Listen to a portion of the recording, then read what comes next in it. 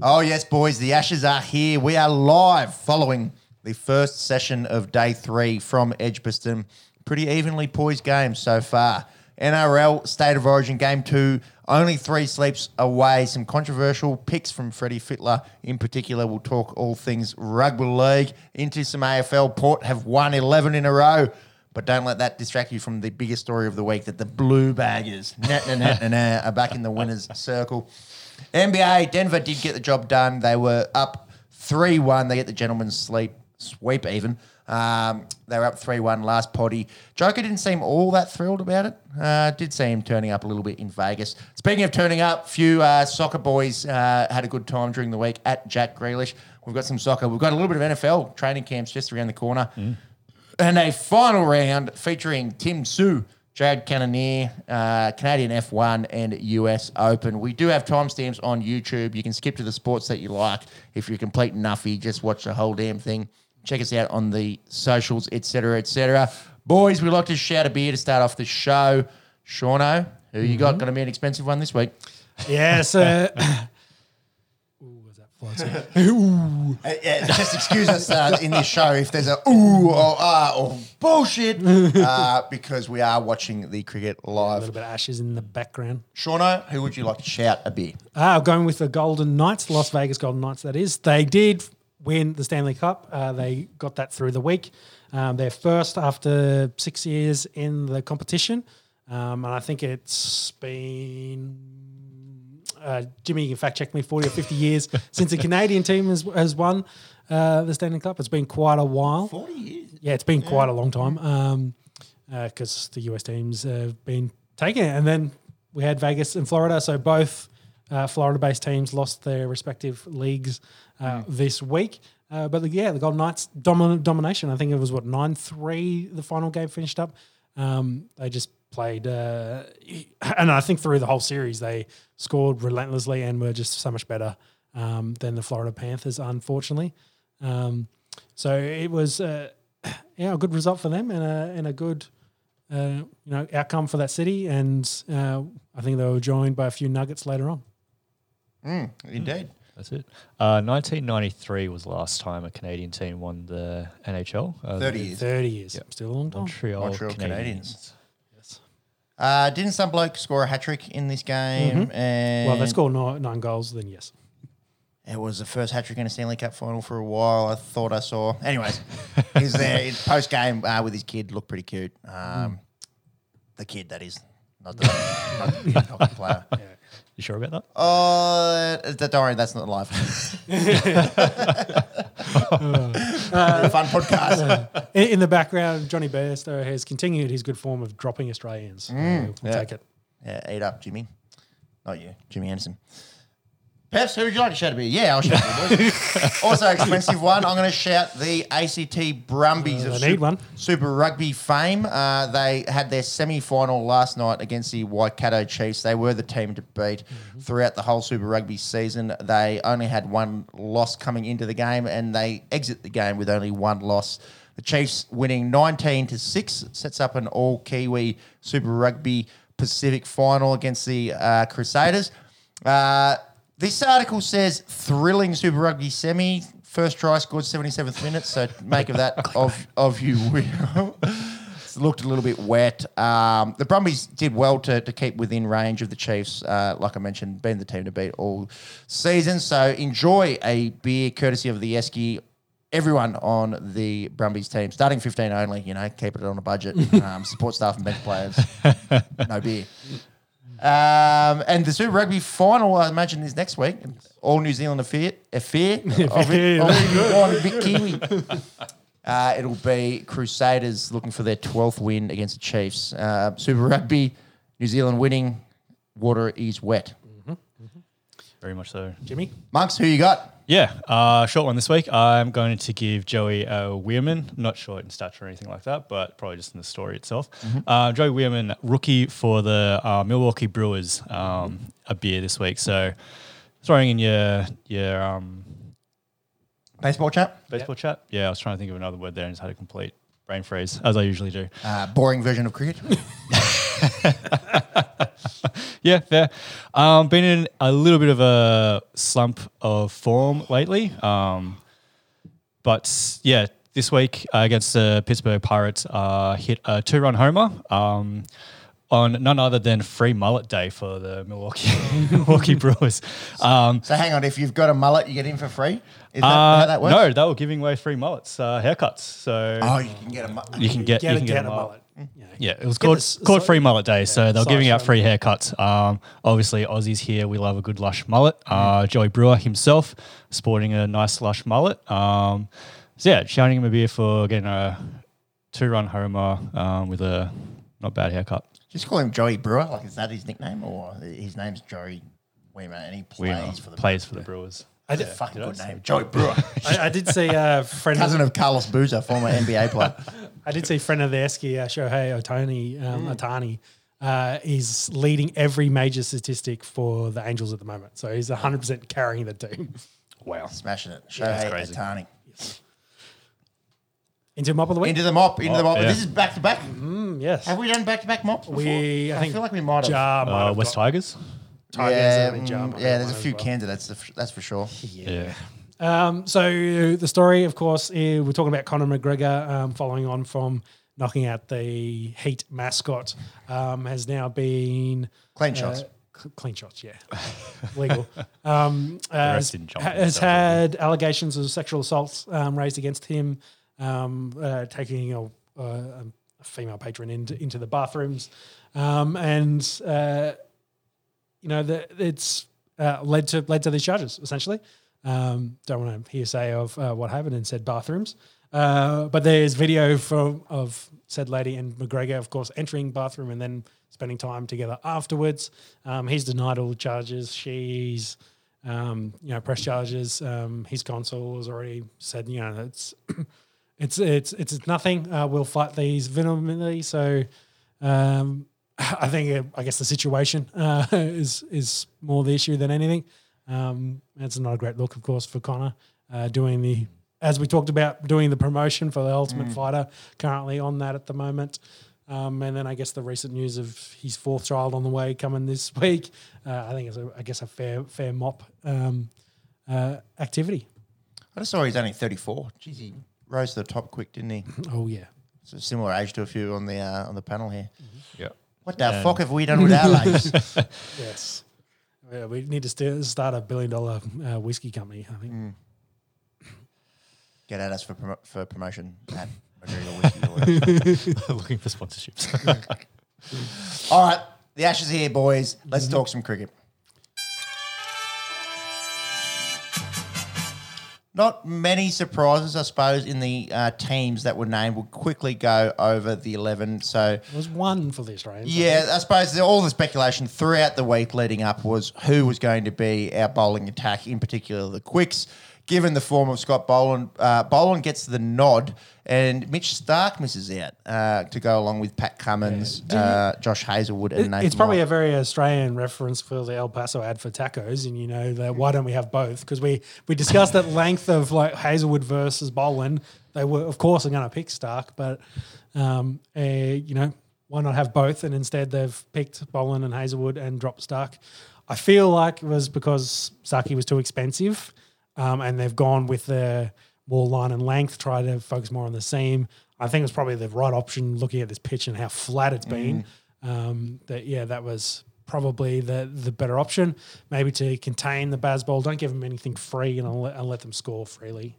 So I think that was the thinking, Sean. Yeah. Starkey, as good as he is when the ball's hooping and he's on, does have the propensity to leak a few here and there, but... Yeah, geez, I think it's wicket taking though. It caught me by surprise. It's a wicket every 50 balls, I think, or something. His strike rate's unreal, and I suppose the counter to that is sometimes he goes for a couple. But my thoughts were that Starc would get the nod and Hazlewood would miss out. You can't hard to play yourself into form when you haven't been playing. That was my opinion. Hazelwood's been good though. Well, look at those. Look at his career numbers there too. The bloke averages a touch under 26 with the ball through nearly 60 tests. So there's no qualms here. Thanks, Monks, for sorting out that editing. That was actually we had one line there that wasn't lined up. But you're lucky he hasn't put it in a spreadsheet yet. Yeah, well, that's true. Yeah, Do you want me to? No. Spreadsheet would have been nice before the podcast, but we're going to work with those numbers there. And I'll tell you what, that Australian team on paper, geez, it looks formidable, doesn't it? Well, we have, and the rankings came out as well. So we had 1, 2, 3 of batsmen. What's the order there? Labuschagne, Smith, Head. Yeah, correct. For 1, 2, 3. Yeah, Labuschagne a little bit probably missed out, I think, considering what the pitch has been doing in this one. But I feel like he unfortunately went in the one period where England kind of had the ball moving around from, and they set him up really well to get him out. But we'll talk about that in a minute. So Starkey was really the big difference. Yep. What do you think about this English squad? Not on paper, it doesn't look as strong as ours, and it's the same sort of thing. Yeah, I felt like the top end was maybe a bit weak. Exactly. The middle was where they're strength. It's their top three. It's their top three. Crawley, Duckett, Pope, all unproven yet at test level. Their numbers back that up. Crawley looked pretty good with the bat. We'll talk about that in just a second. And then through the middle, very strong. Joe Root, on pace to be the most prolific run scorer in Test history. Harry Brook, who's had one of the best starts to a Test career one can think of. Ben Stokes, who's done no wrong as their skipper, and the redhead Johnny Bairstow.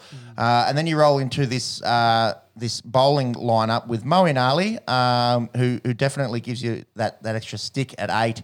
Stuart Broad, perfect timing, just Ollie Robinson, James Anderson. He does get hit for 6. I didn't realise Robinson's numbers from 16 tests averages 21 with the ball. So it's a pretty good start. And then obviously Anderson and Broad, 1,000+ test wickets between them. So definitely the question marks around their top 3 in Crawley, Duckett and Pope coming into this Ashes. So let's start day 1. England win the toss and elect to bat, which is not usually what happens in England, playing in England. So not always, yeah. Yes. I think they got what they wanted in flat pitch. It was been well discussed that they'd asked for a flat pitch, making, I don't want to say a batter's paradise, but essentially that's... It looks like a bit of a road. Yeah, it's what they wanted to be able to, to play their game, which is the Baz ball, which we'll talk about in length. But, be able to bat and, don't give the bowlers too much. But I think that also plays a little bit in their cards, their secret weapon being the swing as well. When it gets a bit overcast and the temperature's going to go down a bit dewy, and then the ball starts moving around, and that's their big difference. The Australians really can't do that. Have never really successfully, had that skill on tap to do when they need to. It's very much a speciality of the Pommies. And having said that, a bit of sunshine, warmer weather. We spoke about the heat wave that's gripped England. With nice and clear. Their weather. The temperatures in the high 20s. It hasn't really swung around. The very new Dukes sort of moved a little bit, and then once you sort of get through that first 10, 15 overs, there's not much to it. I reckon start of day 2, where it was overcast, a bit cold. Where Broad got his 2 wickets. Unfortunately for Warner, and we're skipping ahead here into the Aussie innings, chopping one on from well outside his pegs and bringing it back. But then the Marnus ball, there was definitely some movement there, and it moved away, and then Jimmy was moving at that time. So they capitalised on maybe 10 overs that they had where the ball was actually moving, where they got some swing. But then the sun came out, and then it went away, and then Australia got into the batting, and they got into the roll on, and that's kind of where we're at now with where the score is at 3:30. Let's go back to day 1.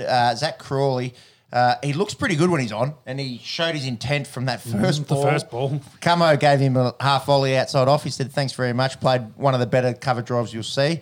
Sent it straight to the ropes, and him and Duckett, they were playing the Bazball brand, looking to score early.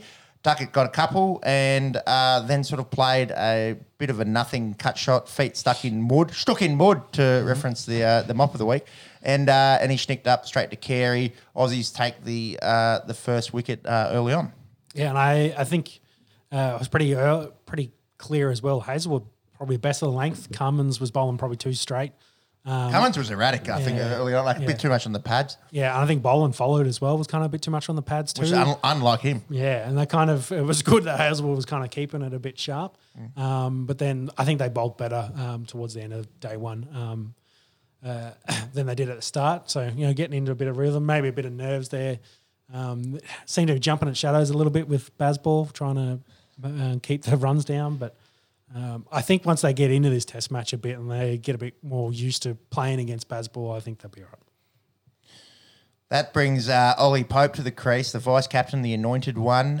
He also looked pretty good early on, but Nathan Lyon traps him LBW for 31.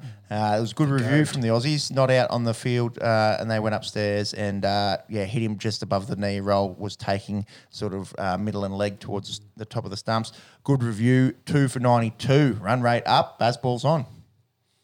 Into Root. Yeah. You hear the crowd going, they love Joe Root over there, and why wouldn't you? His forms in recent tests: 56 against Ireland, 95, 153 not, 57 against New Zealand. The bloke can bat. Oh, definitely, and then he was playing some ridiculous shots as well. Yeah. I think he just a run of form and was happy doing. Got freedom. I think is probably what the Pommy batsmen love the most about Bazball. Is they're just happy to go out there and bat and play. Some of their natural game and then try some other things, but they were, hitting the Aussies all over the place. Hitting bowling on a reverse scoop sweep is for 6. For 6 is just bananas.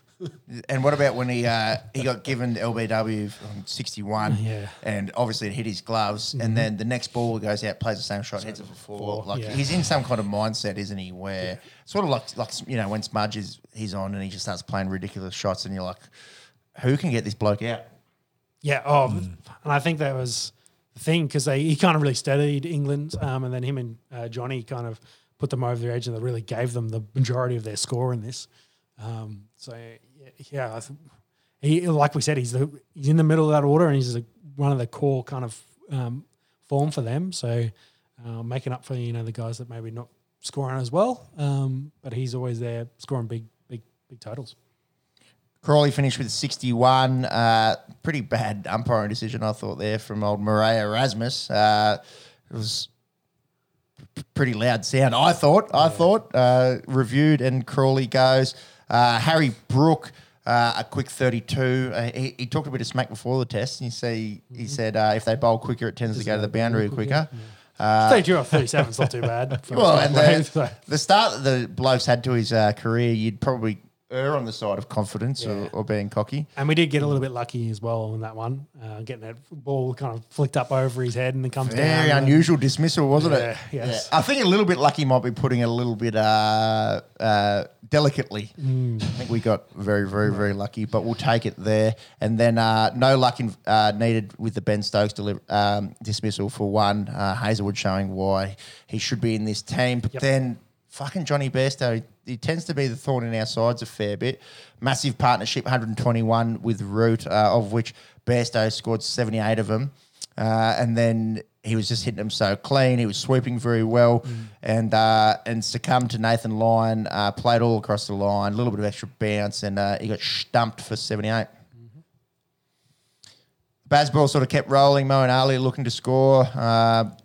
It works when you score runs, but I think his dismissal was even worse than Bairstow's. Like that looked like a T20 sort of run down the pitch. Probably beaten for flight a little bit, and he also got stumped.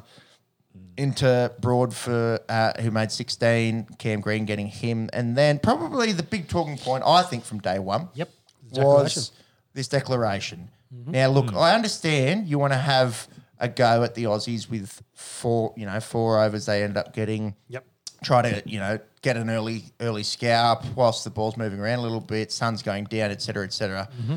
But when the best bloke that arguably's ever batted for England is at the crease and he's 118 not, my feeling would be just finish the day with Root out there and try to tack on another 50 to 100 runs on day 2. What were your thoughts around the declaration? Yeah, I thought they would have pushed maybe more for 440, 450, but I think friend of the Eskies team had it right. Their aggressive style. Oh, that's Jimmy Anderson has just gotten Uzi. Yeah, move that scorecard down, Jimmy. Let's get a replay of this one.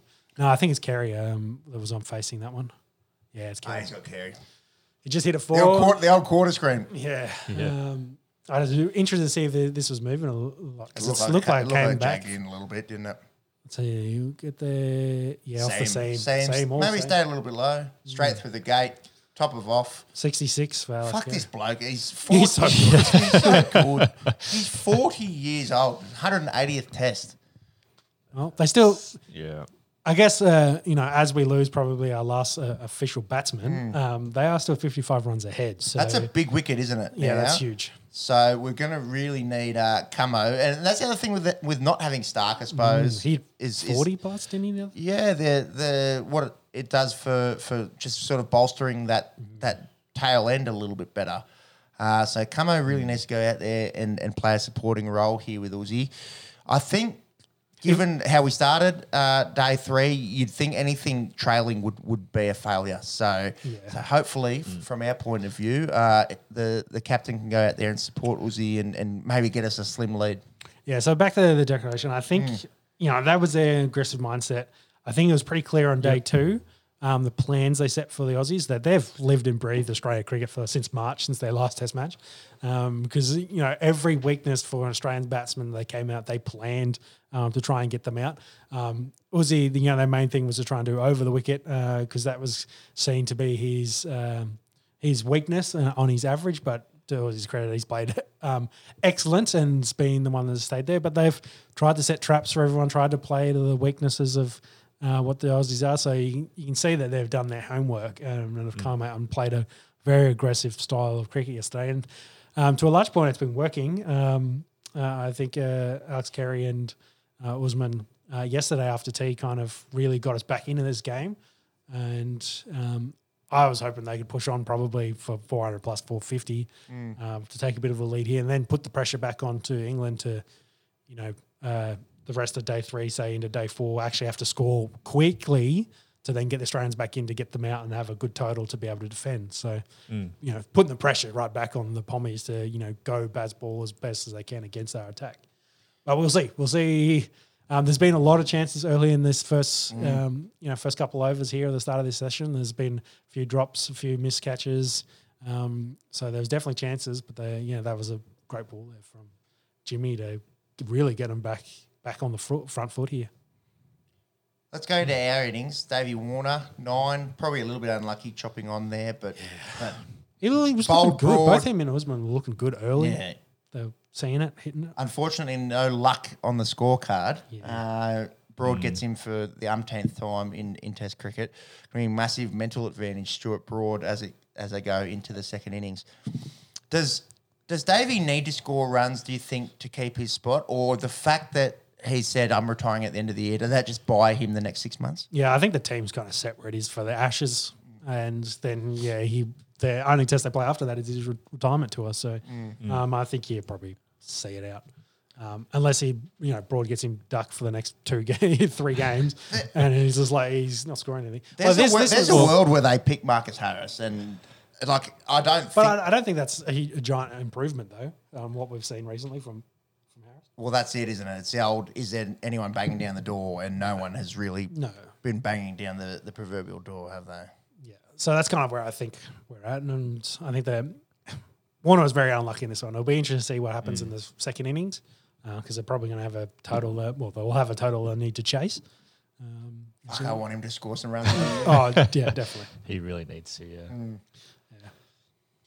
Speaking of needs to score some runs, Marnus. Yeah. If you look at his recent record. Well, he doesn't need to. He did get a golden quacker in this one. He is the number 1 ranked batsman in the world in Test cricket. Yeah, I feel for Liz Buschange that every time I see him get out, it's the exact same way. The ball's like a foot outside off and he's just nibbled at it. And usually early in his innings. Like he could have left it. He could have left it. Yeah, it's just like he doesn't need to be scoring. And I feel like he does this more often than not when I see him get out. There's just a little one there that, again, going back to they knew they had plans for each batsman as they came out. They knew what it was they liked, and with a little bit of swing there, throw something out that Labuschagne likes to nibble at, and he did nibble at this one, and sneaked it up, and off he goes. Poor bloke in the red hat was facing the wrong direction for that wicket. Marnus, which is a big loss, of course, the number one Test batsman at the moment, and gets nothing. Also gave you that feeling like, oh shit, here we go. Here we go. It's in England. It's 2 for 29. Well, then Steve Smith came out and he faced 60 balls, but he only scored 16. He was battling out there, wasn't he? Yeah, and the Harry Brook over as well. They knew that Smith struggled a little bit with the lower pace bowlers, keeping him off his pads. And to Ben Stokes, he's not as slow as Harry Brook is as a bowler, but he's not as quick as Broad and Jimmy are. And lo and behold, Steve Smith can't keep him off his pads, and he goes for 16. And then at that point we were 3 for 70 something. Yeah, so but thank God entered Travis Head and Trav Ball. Trav Ball is better than Baz Ball. No joke. This bloke, it doesn't matter if it's 3 for 3 or 3 for 300. He plays his natural game, doesn't he? Yeah, and I think he got a little bit reckless once he hit his 50 as well. And he took a real liking to Mohamed Ali. But this one, I don't want to say threw his wicket away, but he was just trying to hit everything over the fence by that point. Missed time this one and straight down Crawley's throat to get him out, unfortunately. Cam Green comes in, handy 38. Bowen gets 2. Yeah, and I'd be interested to follow how this goes going forward, because this ball moved a fair bit. So Ali getting this wicket with a lot of turn. So I wonder if this pitch, being flat as it sort of crumbles in the the footmarks in the rest of this Test match, whether Nathan Lyon, who did get 4 for us, comes more into this game, and what Ali is saying comes more into this game as well. For wickets, because there's definitely some turn there and offer for the spinners. I think Gaz needs 5 in the second innings to get 500 as well. Yes. So would love to see that. I did see, I think it was Tubby was giving, that one stayed down. Tubby was giving him an interview, and he said, what do you think about 500? He's like, well, I've got to think about 492 and 493 first. And when I get there, I'll get there. So that's classic sportsman's answer. Yeah. It's a big Test match, of course, being the first Ashes. So, and it's on a knife's edge at the moment.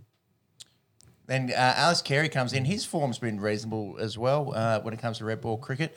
Did you see was 50 unbeaten at the end of the day's play? Yeah. Have you seen his recent innings where he's batted? The positions Australia's been in when he's come out. Yeah, not good, I don't think. Yeah, none of them good. He's essentially been Australia's saviour, and he was in this one. Him and Aussie put together a 100 partnership to, again, really get us into us. And that kind of led into Osman getting a ton.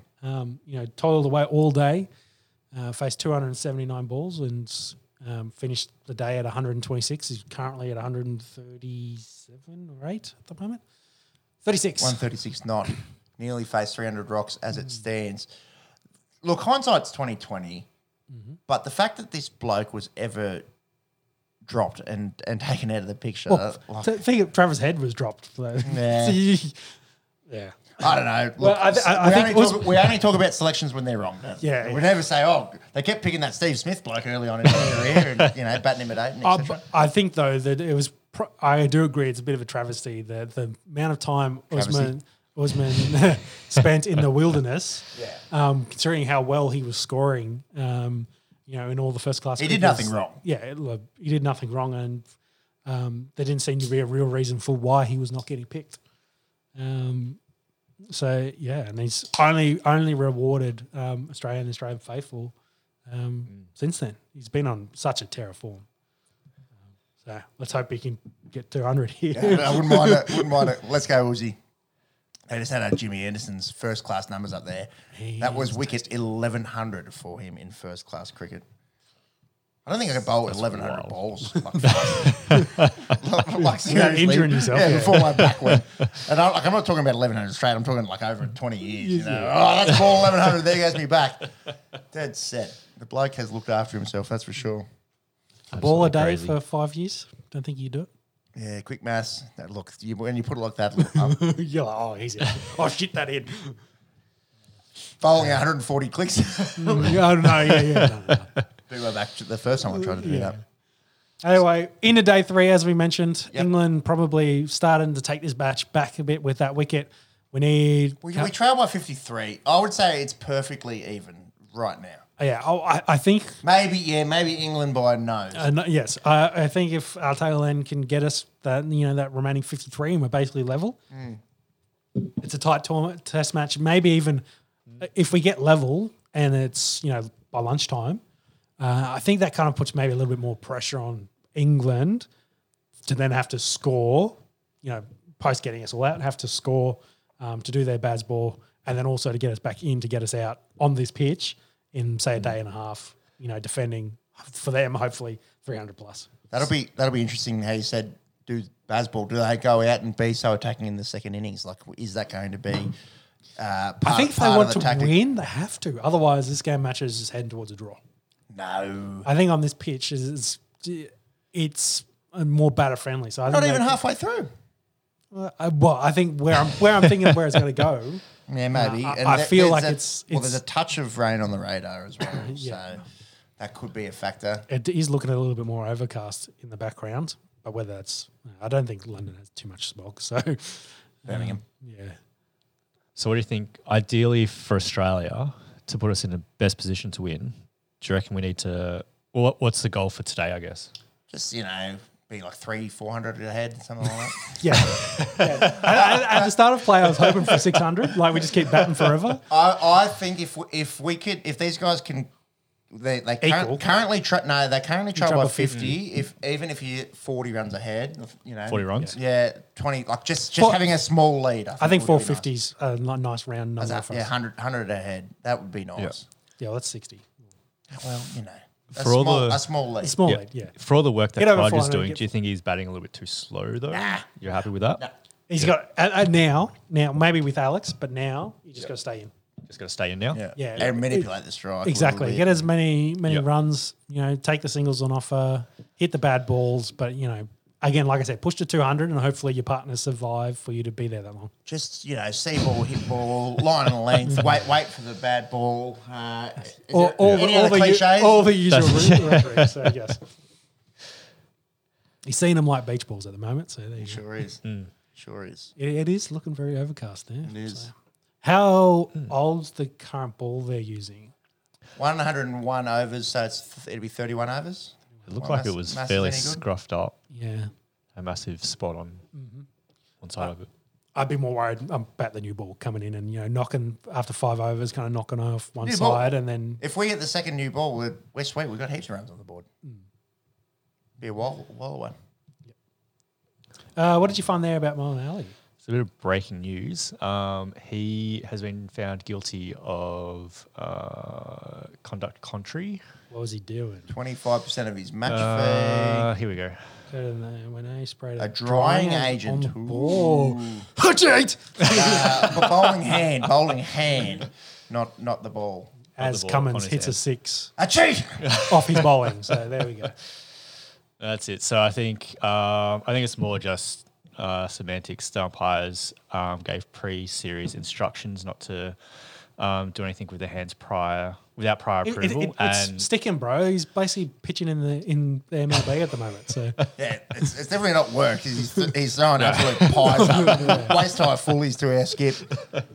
I think he's hoping he skies that one. But anyway, Yeah, he's hit that for 6. He's at least. deliberately bowled the waist high fully.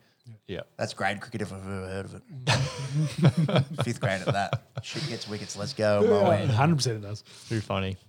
Yeah. He has been complaining about his spinning finger at the moment as well. They did show some highlights of him and with his physio at the start of play. He might have a bit of a callus or a blister there. Do you ever watch Moeen Ali bowl and just think, how the fuck is he their frontline spinner? Well, he's retired. Do you remember Seriously? So that we went through the selection teams. He was probably one of the surprise ones because Leach, of course, was ruled out injured, and he had been retired and hadn't played Test cricket in 2 years. Bang. As Camo hits him for 6 again. Good. More of that, thanks. Yeah, we'll take these runs as that pushes us past 350. What's the Cummins version of Bazball? Cumble. Jimmy knew what the answer to that was, and that's why he asked. Yes, of course he did. Hook, line, and sinker. That was a Mowing Alley full toss. straight on my thigh pad. And have I put it 5 rows back over cow corner? No, I've skied it to mid wicket because I'm a nonce. That's why. So the story was that Ben Stokes texted Ali with Ash's question mark, and he just wrote back lol. Then he got the news 24 hours later that Leach was going to be out injured, and then he did a frontline spinner. So he has come in at a retirement. I was going to say, did he text back saying lol? I'm not a frontline spinner. Was that the text? Handy with the bat. Don't get me wrong. You look at him batting 8. He's got a lot of skills at bat 8. Yes. He has taken 2 wickets, to be fair. Yeah, for 147. True. He has bowled a lot. I think Ben Stokes has actually bowled a lot less. Because he's had that knee injury. So he's coming back from that. So whether he's just pacing himself a little bit. Stokes has only bowled for 7 overs. Yeah. So, which I would have thought he would have bowled a little bit more.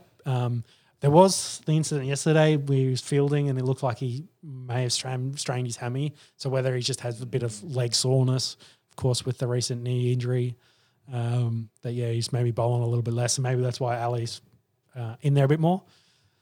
Maybe they overrated a little bit slow. And true. At India. Yeah, who knows? But yeah, there you go. We'll follow it as the first session unfolds. You'll have to excuse us if we're talking about some footy or US sport or something and we go, oh, yes, Cam Dog, et cetera, as Moeen takes a spell. Boys, there's a big game of rugby league football coming up Wednesday night. Hit that sound, monks. Do you want to start with Queensland? Just because yes. It's quick. Yep. I think we covered it. Mm-hmm. We said that if Gilbert of course was going to be out, we thought Nanai or Horsburgh would be there. Nanai gets the start. Horsburgh is a 19th man. Cobbo was a late ruling out, but Xavier Coates direct replacement essentially. And what was the third one? There was another one. There's one on the bench. I think it was Mo Fedawake. Oh, because Joe Arrow, of course, was out. So and Mo had played before. So no debutants. It was just 3 replacements. Three replacements. So pretty strong Queensland team to take into Queensland at home. They go 1 through 17. Walsh, Coates, Holmes, Hammer, Tulangi. Mm-hmm. Now, Munster, can you get an update on Cam? Munster had seen some, maybe fake news, I don't know. He was roasting Andrew Johns on the Footy Show this morning. Was he? That's fine. At the end of the interview, he asked... Leaves him steaming, apparently. Yeah, well, if looks could kill, it was definitely the look that Andrew Johns didn't want to give. Because him and his brother are in a bit of a feud at the moment. I don't know about that feud. Yeah. Anyway, okay. Bert's family feud. Exactly. Munster did ask him, was like, had you met up with your brother yet? And he just, deadpan looking straight down the camera was his answer. So, anyway, I think, to answer the point, I think Munster's fine for this game of footy. DCE 7, Lindsay Collins 8, Ben Hunt, who just signed a lifetime deal with the Dragons, he's playing 9. Tino Fasasaur Malawi 10 for Feeder. Nanai comes in, as mentioned, Pat Carrigan, Harry Grant, Tom Flegler, Ruben Cotter, Mo Fodawaker, AJ Brimson, Corey Horsburgh in the squad. Yeah. You're a resident Queensland man, nothing really unexpected there. No, happy. All right, let's talk about this Blues team. Mm-hmm. So last pod, we were speculating. We got a little bit of it right. The Queenslander down the end of the table got the halves pairing correct. Teddy stays the incumbent captain. Old Crichton 3, so Latrell named. Then a few days later, apparently his cast no good. He's still out. Mm-hmm. Turbo, Josh Adokar, Jerome Luai, Mitch Moses. Where's the 7? Nico Hines misses out entirely. Yeah. What are our thoughts, boys? Well, I think he's a bit hard down, especially since they picked him for game 1 and then threw him to the walls for 10 minutes to play in the centres. A bit. Yeah. And then not pick him. I think he had kind of 2 dismal-ish games for the Sharks, though, post that. But they did hammer. You see him today? Yeah, he looked pretty good today. He looked pretty good today. Granted, it was the Bulldogs and not the Maroons. And they're not in the top 8, so there is that caveat. Yes. So I understand why maybe they did that. But Moses, when we were talking to some of the other options, I think hate it. Yeah, I agree. I think my favourite option was probably Walker and Hines as your probably 2 top tier players at the moment and for their respective formers in their respective positions. And I think my quote there, which I wrote, was Fittler will probably outthink himself and you pick Luai and Moses. So got it. That's where we're at. But then again, we talked about every combination possible on the last pod. Monkey at 6, Sean at 7. Yes. Really scraping the bottom of the barrel. Yes. What do you mean? Row, maybe. Front row. Then we're really in trouble. Time will tell. He's made selections that he thinks will win a very hard game in Queensland, and that will really decide, I guess, his future as the New South Wales coach. A lot of pressure on Freddie mounting, a lot of it coming from Blues fans. So let's see how Mitch Moses goes with the 7 on his back. Junior Paulo, he comes into the starting side. Damien Cook, I suppose, was the no-brainer to come in to replace Appy Coruscant, but we'll talk about the bench in just a second. Payne Haas, Tyson Frizzell, Hudson Young, Isaiah Yeo, nothing changed there. Yeah, interesting. I think Young maybe retained his spot a little bit. I think that might have to do with maybe where Liam Martin is because he's still going through the concussion protocol. He can't train until I think the captain's run on Wednesday. So that's because I thought, either Liam Murray or Cam Murray or Liam Martin would come into the starting squad at the expense of Hudson because I think they were just so much better with those two on the park than when Hudson was out there. And he was in the dog house after he's dropping the balls. The dog park's up there. That's multiple dog houses. Yes. You've really done something wrong there. That's pasture essentially. Put him out in the pasture. The dog pasture. So I think it was interesting. He retained his spot. What role he plays and how long he plays will be quite interesting in this one. But I feel like it's more cover for Liam Martin with his recovery from injury. Have him coming off the bench maybe for impact, and have Hudson have the wear and tear of the first 20 minutes, 30 minutes. Speaking of coming off the bench, the bench is the next thing we need to discuss. Stefano Utukamano, I think I said that right. He replaces Tavita Pangai Jr. directly. Selection. So Pangai Jr., we spoke about it sort of after the fact. Bit of a surprise call in the first place. Didn't, play lights out by any means. And then that offload. It's always good for one error. Yeah, maybe was the nail in the coffin. I just don't know. Like, it seems like Hines sort of similar kind of boat. If you're going to pick someone, I think... Have a plan for them. Yeah, I would feel like it's not like... Because he didn't play big minutes either, Pangai Jr. Yeah. For mine, I didn't know if his form warranted him being in that side in the first place. He played 2 games for Canterbury leading out of that. He'd been injured for a month before. Correct. So it seems silly. So what is the point of picking a bloke? He was very good in the Bulldogs game after this as well. Again, so the minutes. Again, does that equate to how a bloke will perform on the biggest stage? But I just don't know what's going on in the selection panel or Freddie's mind to go with someone and play him for 40-odd minutes and then cut you out. I would think you stick it out a little bit once they've been selected. Now, I'm not saying that Pangai, I would have had Pangai Jr. in my Blues starting 17 in the first instance, but I think once you select a bloke, there needs to be that kind of, Queensland's always talking about pick and stick and all that. Yeah, what's your plan for them? That's right. I think it was quite interesting because of this. There was doing the rounds of Freddie's selections over the last 3 or 4 years for guys that have played for New South Wales and played one game. I think there was 6 or 7 of them. But I think in most cases there was a good reason they only played one game. I think Nick Kotrick was on the list. Pangai, of course. Nico Hines was on the list. Dylan Walker, maybe. Cody Walker, I think, was on the list. He only played one. Has Cody only played one? I feel like it. And then they switch it New with South Wales Blues. but yeah, it was a bit of a list there that, guys that have probably didn't do well in their first audition and then have been kicked out. Speaking of only played one, little crossover with the cricket on. You ever seen the list of blokes that have played one test only for Australia? It is long. Yeah. It's like 1 in 8 or 1 in 9 people that play test cricket play one test. Yeah. It's a real testament to the blokes that play 100 or 180, if you will. Jimmy Anderson. Well, I think that's the kind of the thing. You have your established 11, and if one of those guys is hurt, then you get a call up, you play your game, and then you have to wait, and hopefully a position will open up in your generation for cricket. If not, they've got the place, sewn up. The one test wonders. Hopefully not one origin wonders in Pangai Jr. and Nico Hines. We have to talk about him. So Reece Robson gets the last bench spot. Yes.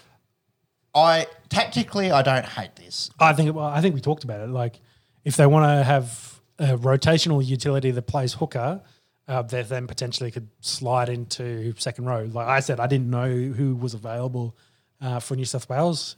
Reece Robson was, and he fits that bill really well. But I think the Cowboys have been doing overly well this year, so question marks maybe. Yeah, I don't hate this selection, but I think it's very, very, very stiff on Nico Hines. Yeah. There you go. So Monks, it was pretty quick there. 56 players have featured only once in State of Origin level, which is a fair few, if you would. See if they've got something recently. For Nico, he's a Dally M Player of the Year. That's the list. Has to absolutely murder his confidence. So you've got Nick Kotrick, Luke Keary, Moses. He'll get his second game. Staggs, Ryan Matheson, and Jacob Safidi. What's his on? Sports Network. Sorry, I didn't hear your question, Peppy, by the way. No, we're just looking at these one-hit wonders. Maroons have got a few more. Yeah, lots for the Maroons. But Hammer's played again. Yeah, now. So this Ruben has articles from last year. Yeah. Tom Gilbert, half of those guys have played now, second one. But looking at that, I imagine Brenko Lee and Edric Lee don't play another game, so you could probably, go off it. What were we talking about? Nico Hines, Reece Robson. Yes. What was I talking about? Yes. Look, you can see how Queensland have been so effective with the Ben Hunt-Harry Grant combination. I can understand why New South Wales want to emulate that. Yeah, I think that's probably the caveat. If you look at the teams Brad Fittler's put together in the last 3 series, and then you look at Queensland, that spine largely, switch in Walsh and Ponga has largely been unchanged with, Munster, Ben Hunt, Harry Grant, and DCE. Yeah, 6, 7, 9, 14. Yeah, but then you look at, I think Cleary got hurt in one of the series again, and that's why Moses came in. They haven't been able to maintain their spine as much, rotating between the hookers as well. They haven't really set on that kind of relationship. Caveat, of course, is none of those guys play week in, week out with each other in the Queensland squad. Besides Munson, so Harry Grant does. There's been heaps of talk about combinations, but combinations. I feel like, and maybe it goes to what Billy and the Queensland coaching staff have done. They'd be able to put the guys in and be able to get them to work together. That's kind of the main thing in a short time frame, and they're just. I've been in that arena long enough, talented enough to be able to do that. So, big ask, of course, I think that's the big thing. Big ask for New South Wales to do that with this new team, with 3 guys now, 2 guys still coming off injuries, not going to practice a whole lot, going into a deciding match in Queensland. Gives me lots of causes for concern, but being the underdog is what you want to be in a State of Origin game, unfortunately. Speaking of underdogs, Monks, you've got the odds there. Queensland pretty short favourites here, aren't they? Yes, yeah, they are. So they are. Which concerns me. They are favourites $1.39. New South Wales are out at $3 at the moment. That's too much for a State of Origin game. Considering how close the first game was, and New South Wales were coming back in that's last 20. So Queensland kind of held on and then managed to put it away. Late. Yeah, well, the line is 6.5, so it's a big line. Yeah. And then just a little tidbit here, Valentine Holmes' first try scorer, $13 with Sportsbet. He has been the first try scorer in 4 of his last previous Origin appearances at Suncorp. Yeah. Really? Apparently. That's a big stat there. Yeah. The big thing for me is how many do Queensland win at Suncorp, because I think that's why this is $1.39 short odds. I imagine Let's hope they it's a lot. Let's go, Queensland. It's going to be hard. It's a tough ask. It's gonna be hard. It's a massive for the Blues. Troops down, go up there, hostile environment. Series on the line. Series on the line. et cetera. I imagine most fans of rugby league would like to not see a dead rubber down in Sydney, unless they're Queensland people, I suppose. Look, I hope they can do it. It's. I think their backs are against the wall. It's gonna It'll be a massive hard with a difference. new group to go do it. Yeah. Yeah. I know. We'll find out Wednesday night. Let's go. Round 16, few buys, but let's talk about the games that did take place. Cowboys and Panthers. This was a great game of footy. A lot of Origin stars missing from both teams. Jack Cogger and Jamin Salmon, the weak-gutted dog himself, they stood up for the Pink Panthers. And this game was 22 apiece with 15 minutes to go when Cole Felt went in. Chad Townsend kicks a field goal. Cowboys, elation, think they've won it. 100 seconds to go. Pink Panthers recover the short kickoff. Jack Cogger, 5 seconds left, kicks a field goal after a bit of mayhem as well. That gets it through to Golden Point. That was their only point in the second half too, by the way. Yeah, it was all Penrith coming back in that one. Cowboys coming back, sorry.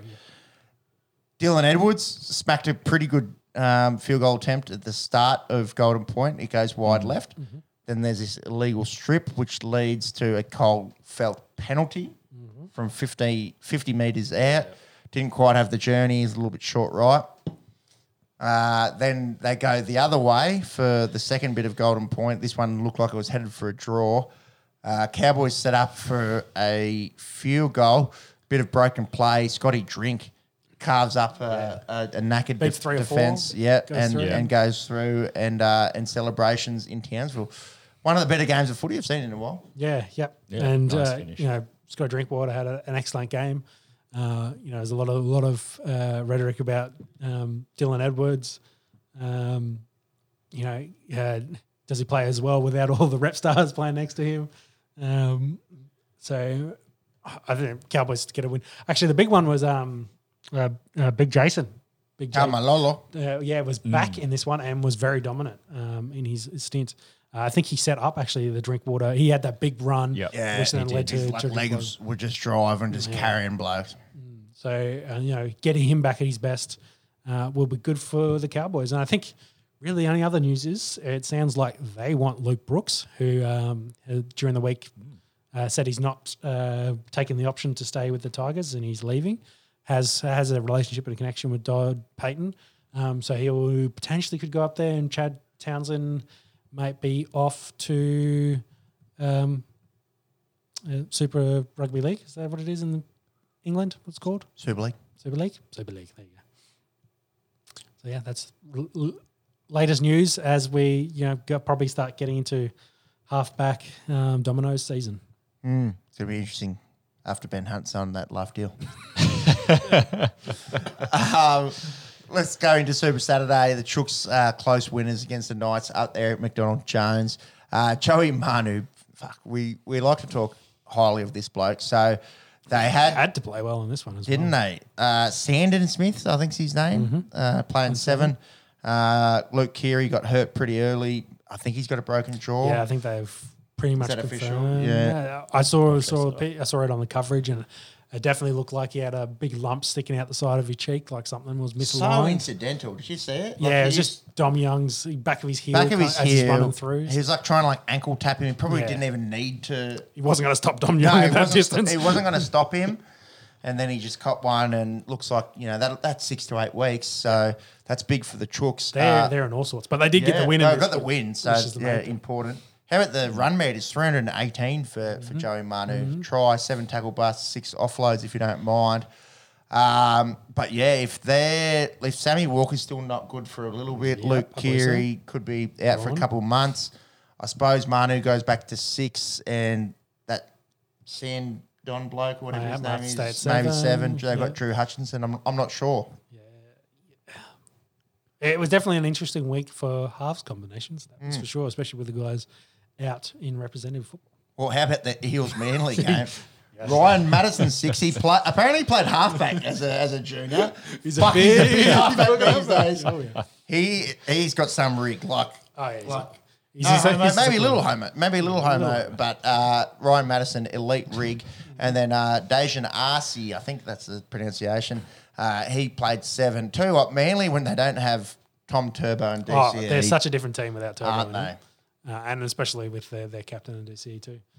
Jake Arthur did play 7 against his old club. You know, he was getting stuck into Baldy, as he called him. Old Baldy. Yes. Old man Baldy. Old man Baldy. But in this one, Baldy get it over him. Bailey Simonson got a double as well. Tell you what, Queensland fans, Jermaine Hopgood, spoken a bit about him this season. I think he'll be a maroon jumper wearer at some stage. He played 67 minutes in this one, 173 run metres, 32 tackles, 4 tackle busts, 2 offloads, and a meat pie. He has had an absolute breakout year. Yep. Into the Storm and Tigers. I was talking to a Tigers fan this week saying, good week to get the Storm, you know. No Munster, no Harry Grant. Nah, the Storm's still the Storm. 28-6 did it pretty easy. I think we spoke about it last pod, but no Luke Brooks, no Appy through their injuries.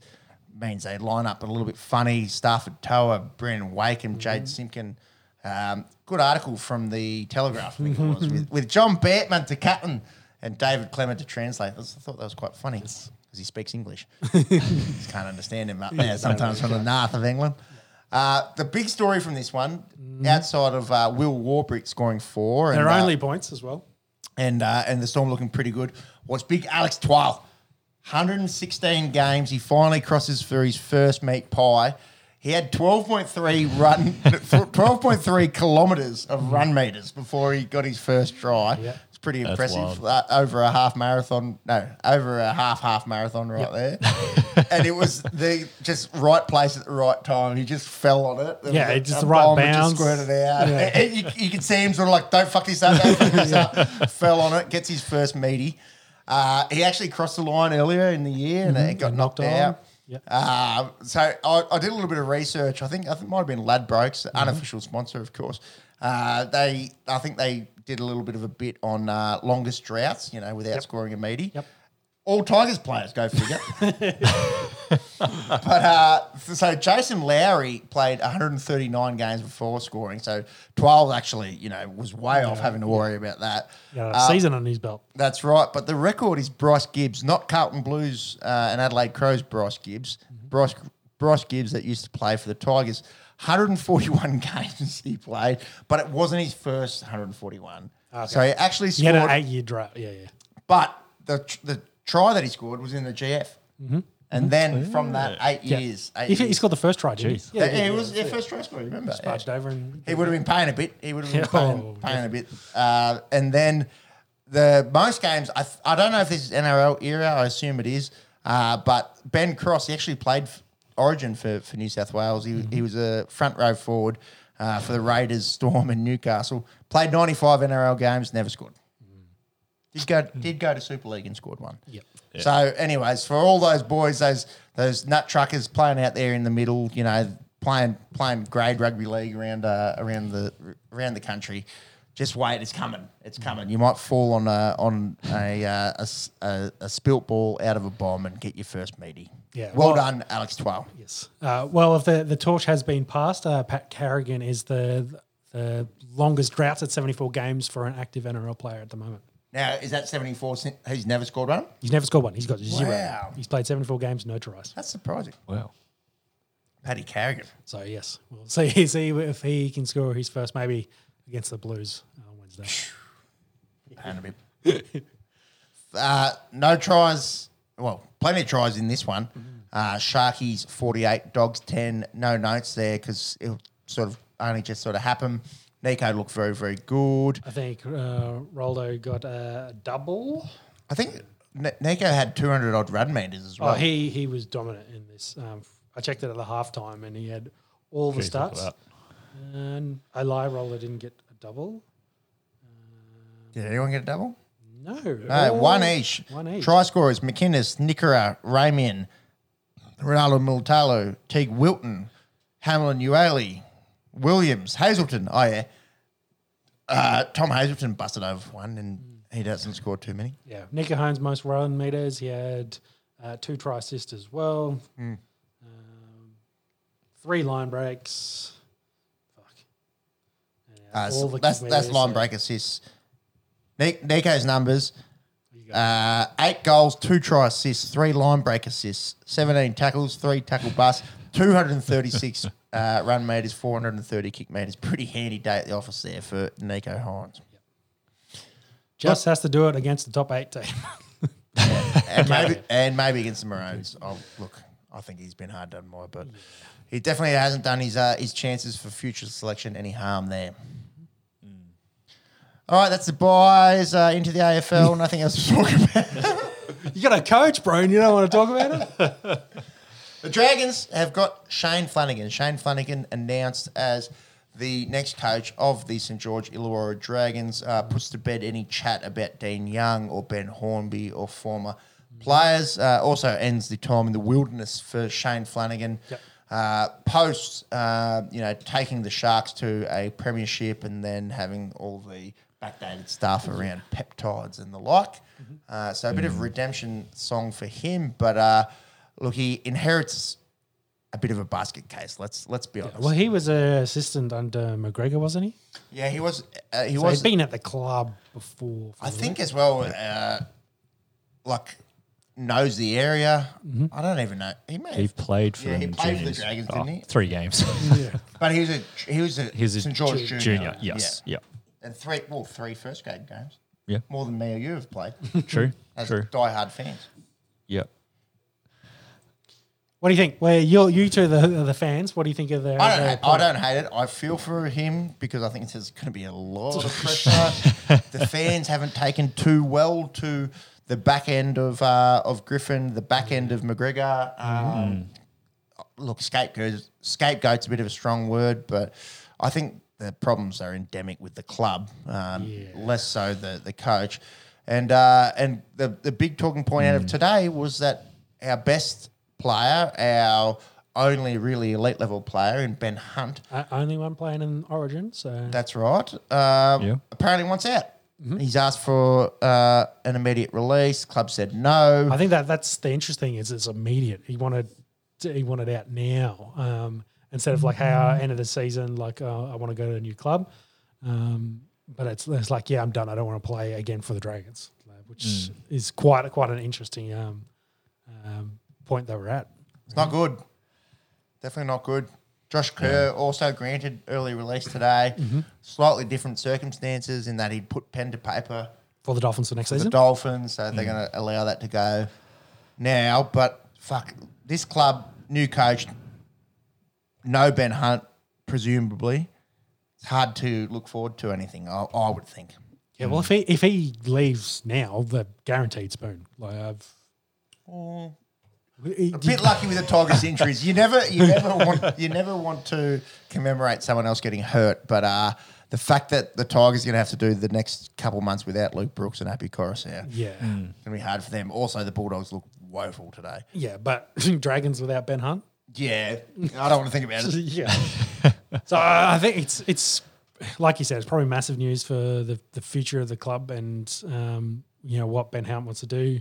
I said the joke to you, which I'd seen other people's joking about with, the Broncos could do with a hooker, come play hooker for them. I think by all accounts, it's Dolphins at 7 and Canterbury at 7 are probably the most likely. Whether that happens or not, who knows? There's a lot that plays into it. Yeah. Like this Luke Brooks stuff. Yeah, exactly. Yeah. And that's why we start talking about the halfback dominoes when carousel. Yeah, exactly. So things start to move around. The Raiders. There's Whiten's out there, so out next year, so they're going to need someone. Mm-hmm. It's like you say, it's like dominoes. The first one that falls that could start the chain of events. And then we have them just start moving around all over the place. So, we will have to see. Other teams on the bye this week: Broncos, Dolphins, Rabbitohs, Raiders, Titans, Warriors. Big state of origin on a Wednesday night. Hopefully, we're talking about a decider and not a dead rubber. Come next podcast. Run us into some AFL. Some AFL.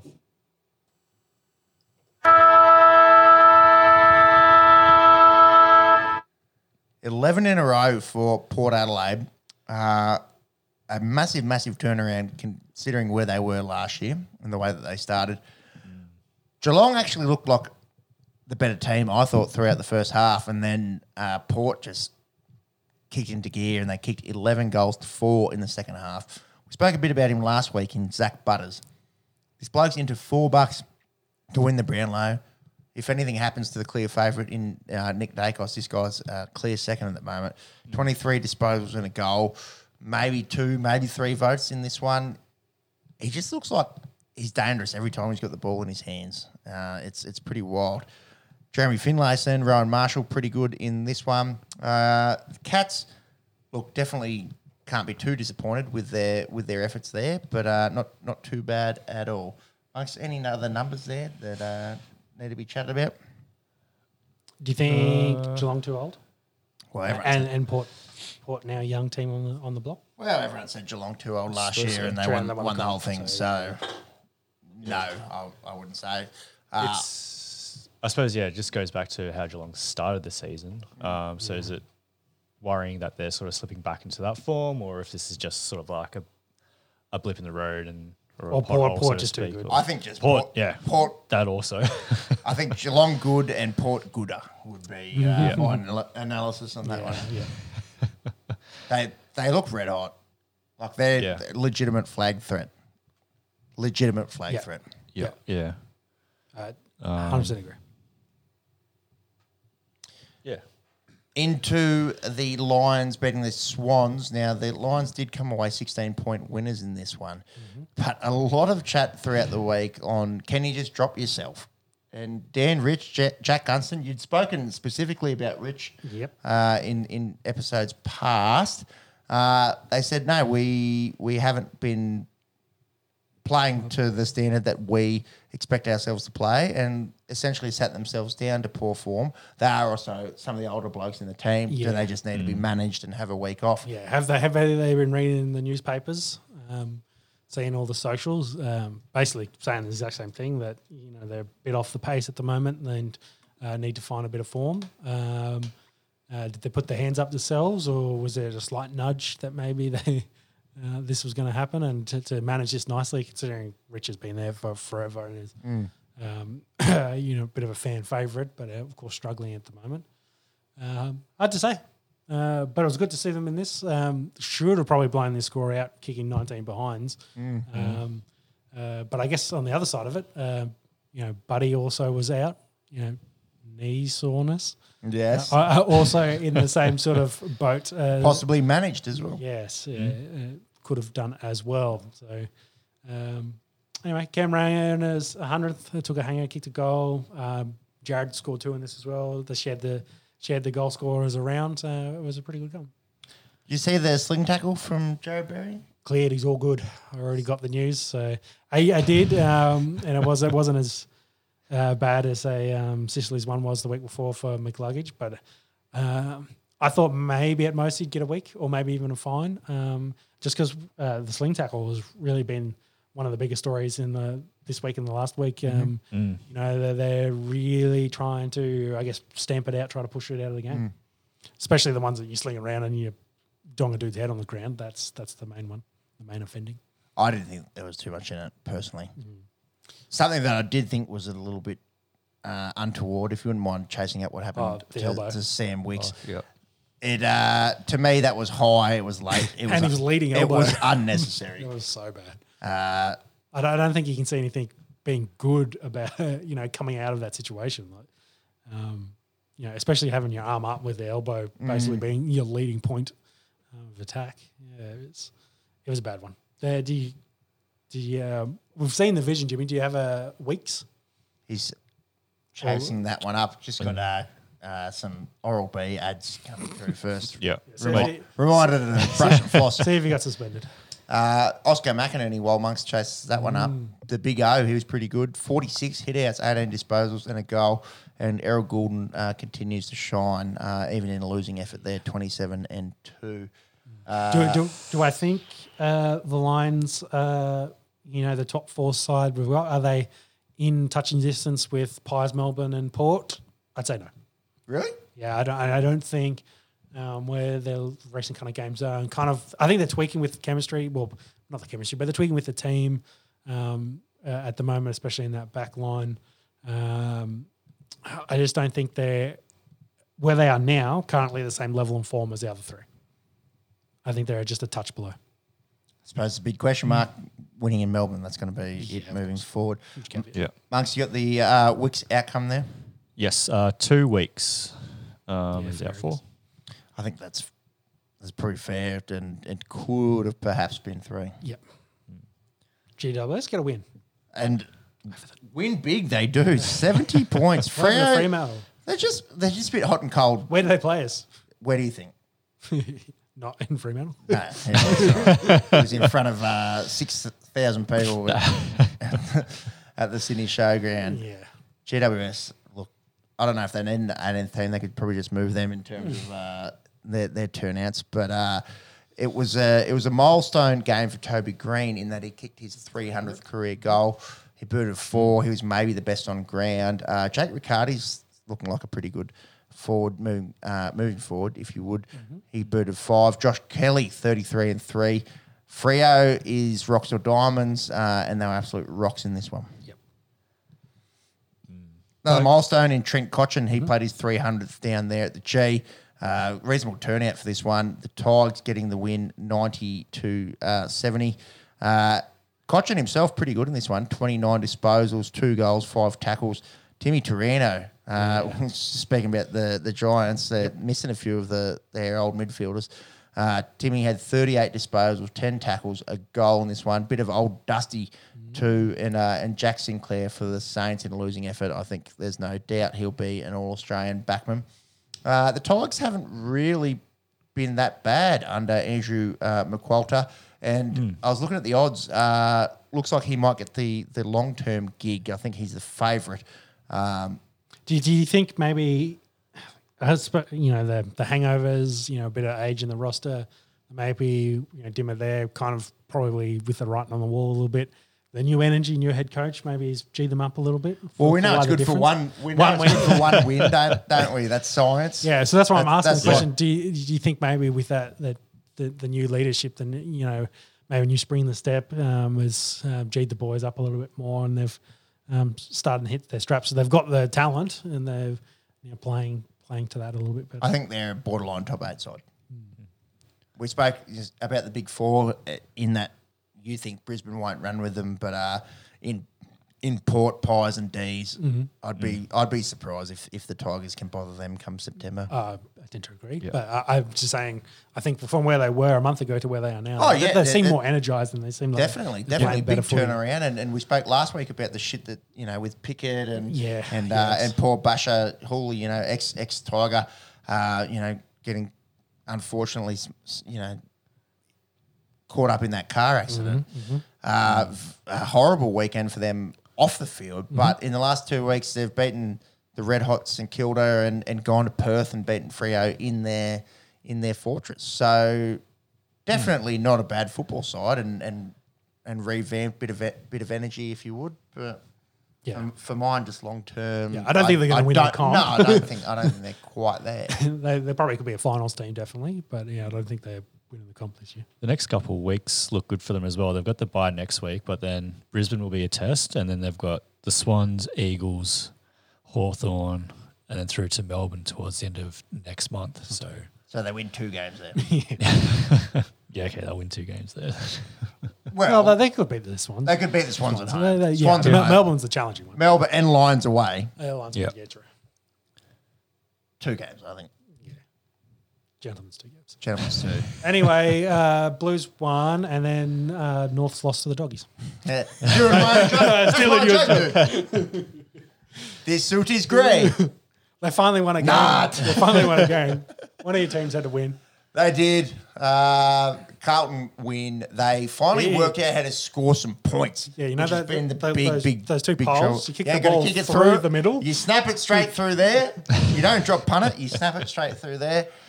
Big winners. Look, the first quarter pretty fucking ordinary, but after that, they looked like a reasonable football team. Yep. Booted 9. Look like the list that they've got. Yeah, look, nothing's wrong with that list, baby. It's about performing, and perform they did, especially in that second quarter.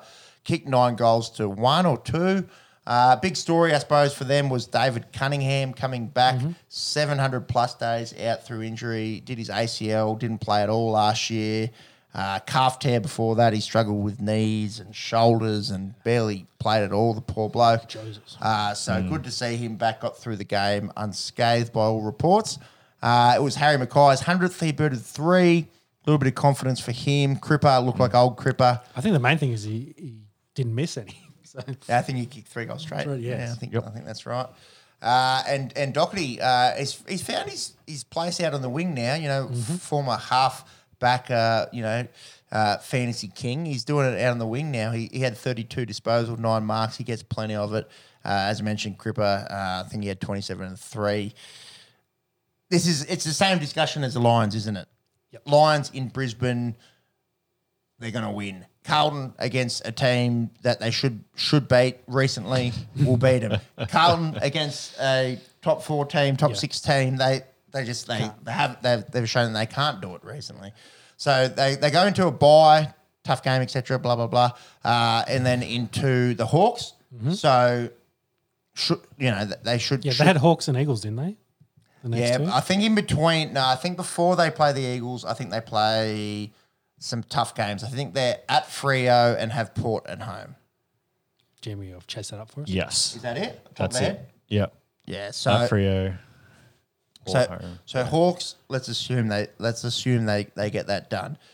At Freo, Port at home. They have to win one of those. They have to. They have to. And keep their chances alive. And then the Eagles. So for Carlton to even think about playing finals football, it's 3 from the next 4. 3 wins in the upcoming and that gives month. them a sniff, really. And that gives them a sniff because they're still 6 points out of the 8. Yeah.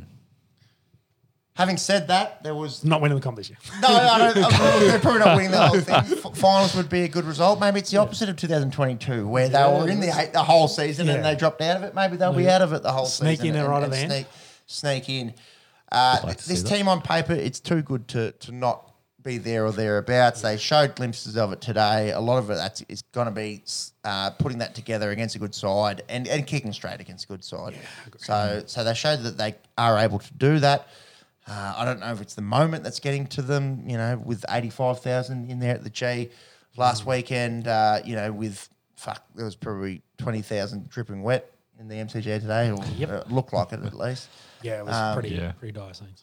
I don't know what it is with them. I don't think anyone knows. I think, like I said last week, all this speculation around Voss and his job, I think that's... I don't think that's a solution. It's just clickbait, I think. Yeah.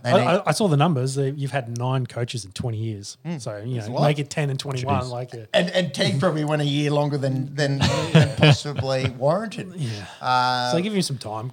That's right. Give him some time. Bit of confidence for the boys. They go into a long fortnight now. I hope they have fucking few beers this afternoon. Get around each other. Bond if you would. A few Dutch rudders. Exactly. Yeah. few Tom de Koning rudders.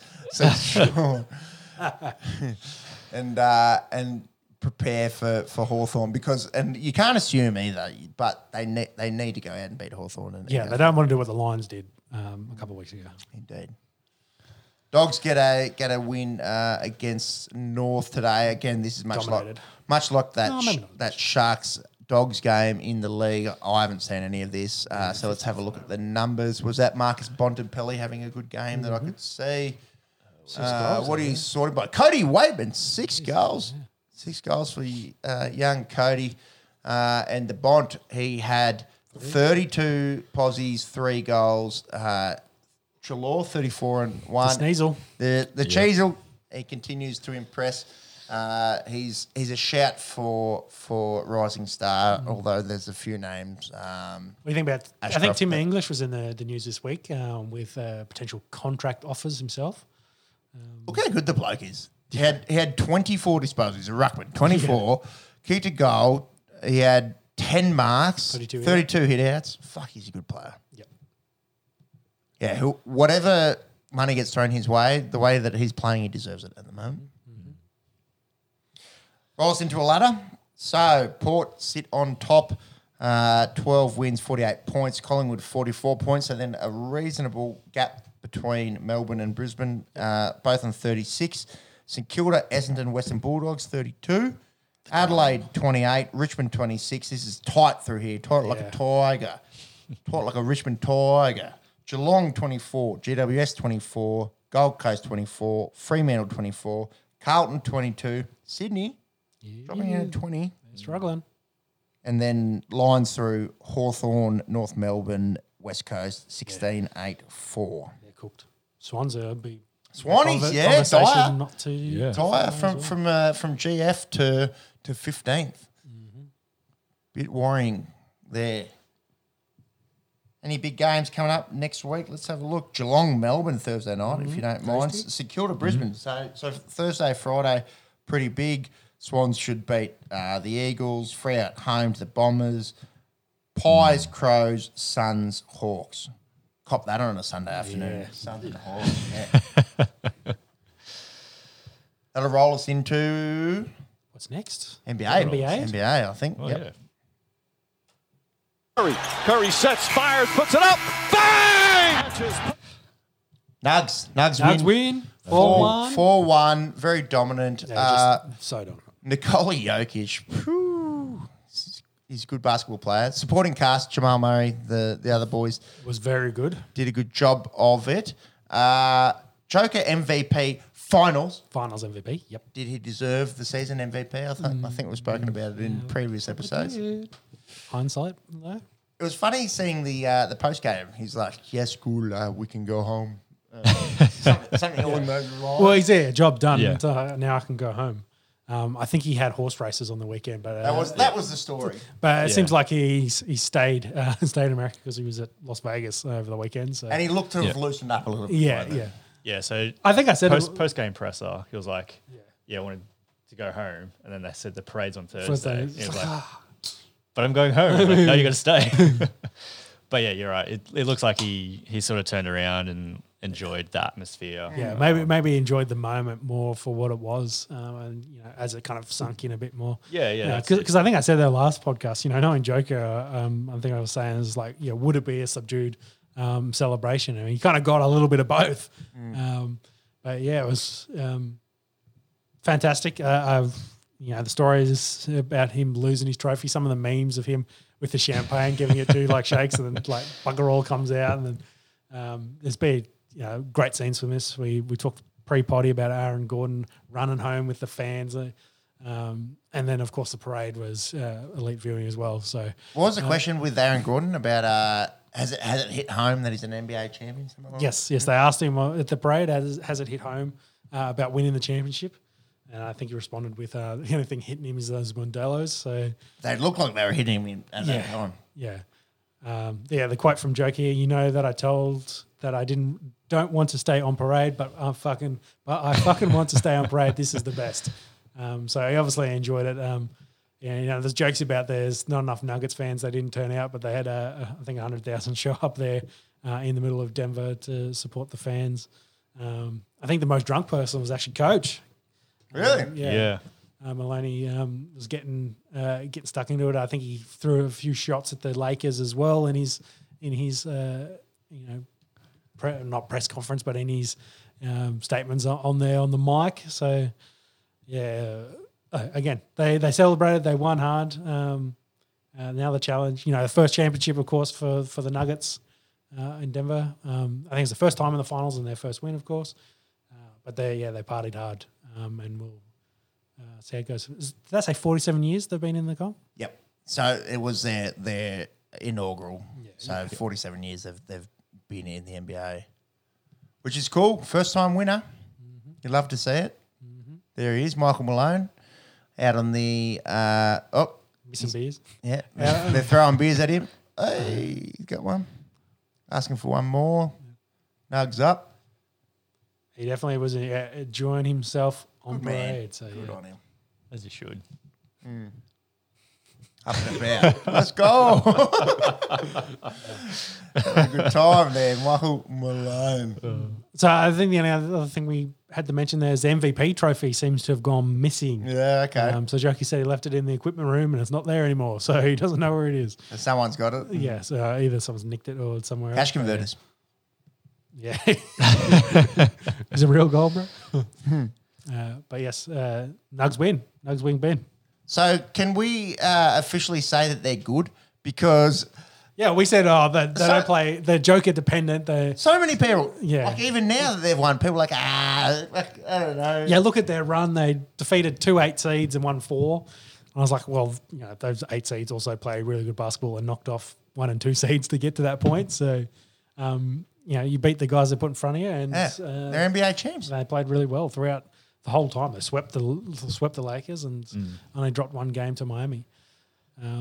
And maybe not at their best. Jimmy Butler was, didn't play his best games, but probably credit the Nuggets for being able to take their best player out of the game and then, stifle any of their options, any of their outside shooters from being able to get them into the game. And they did what they needed to do, the Nuggets.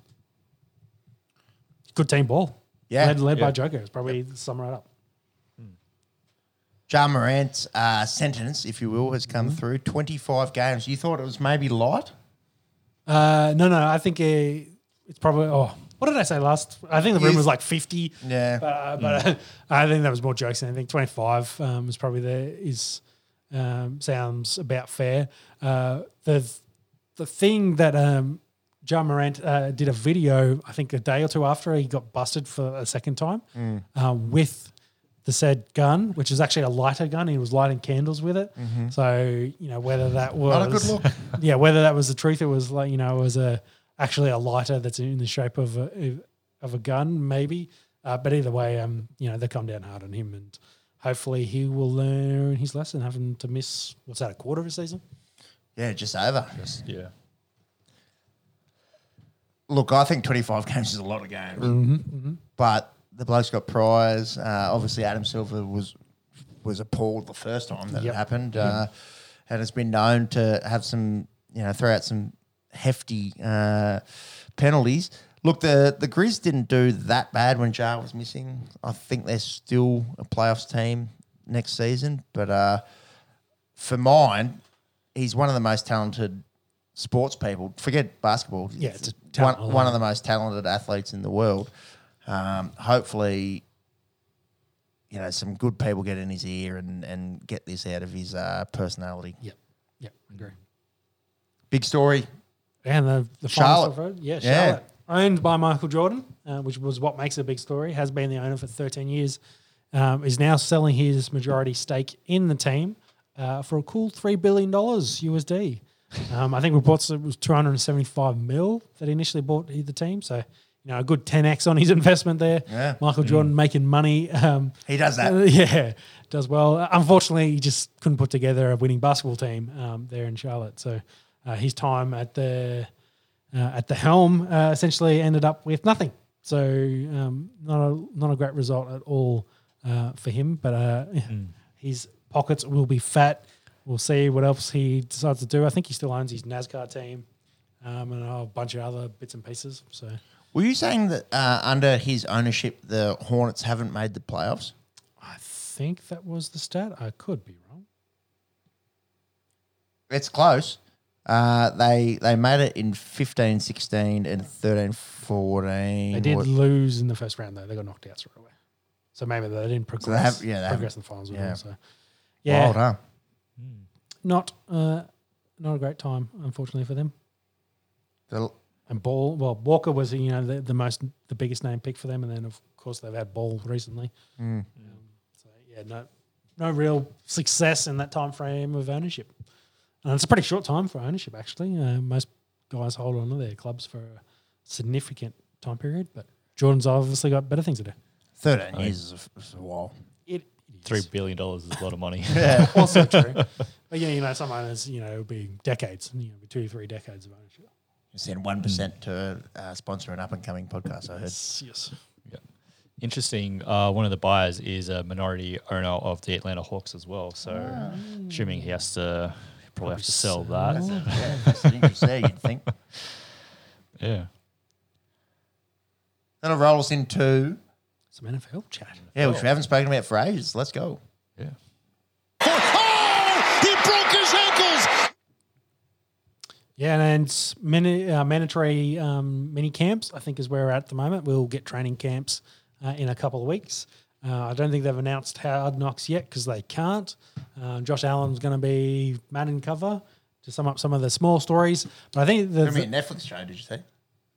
Yes, the quarterback show with Mahomes, Cousins, Mariota. Mariota, yep. Mariota will probably be an interesting one considering he bailed on the team mid-season.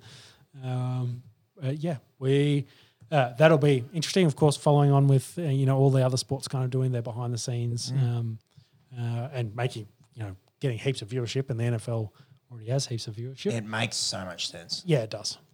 You see the growth of F1 and then full swing. Just get people interested and involved. Yeah, exactly. But the big kind of talking points is to do with the running backs, and it kind of kicked off with Dalvin Cook last week getting cut after he couldn't get a long-term deal with the Vikings, which means Madison, I think, will be their number one. Yeah. He's looking for a big contract with his next team. Not signed as of now, 2 weeks later. I think he's asking over 10 mil a year, and I think the offers have been around the 5 mil mark. It's interesting. That's no money for a guy of his talent. Yeah, well, it's because I think, James, you can fact check this for me. The franchise tag for running backs is 10 mil or around about there. Because they're talking to Saquon Barkley about his contract, and he's thinking about holding out. And he kind of thinks it was, I don't think he used the words antitrust, but he was using, it was interesting that him, Josh Jacobs, who was one of and Tony Pollard was the third one, and all three of them were very high in the rush yards market last year. So as the top probably 3 free agents at the moment, all getting tagged, are they driving our prices down? Are they driving our value down? Josh Jacobs hasn't signed his franchise tag, so he's not currently with the club. But besides that, the running back market's dead. Elliott, Zeke, I'm talking about, Kareem Hunt, Fournette, among others, also still available without teams. Rumours of Jonathan Taylor wanting a deal as well. But, absolutely no movement on running backs so far in the NFL. Yeah, franchise tag for running backs is 10 mil. Yeah. 10.1. And I think they all want more than that. They want a 5-year, 50 mil playing running back in the NFL compared to what some of the other positions are getting. It just seems so low.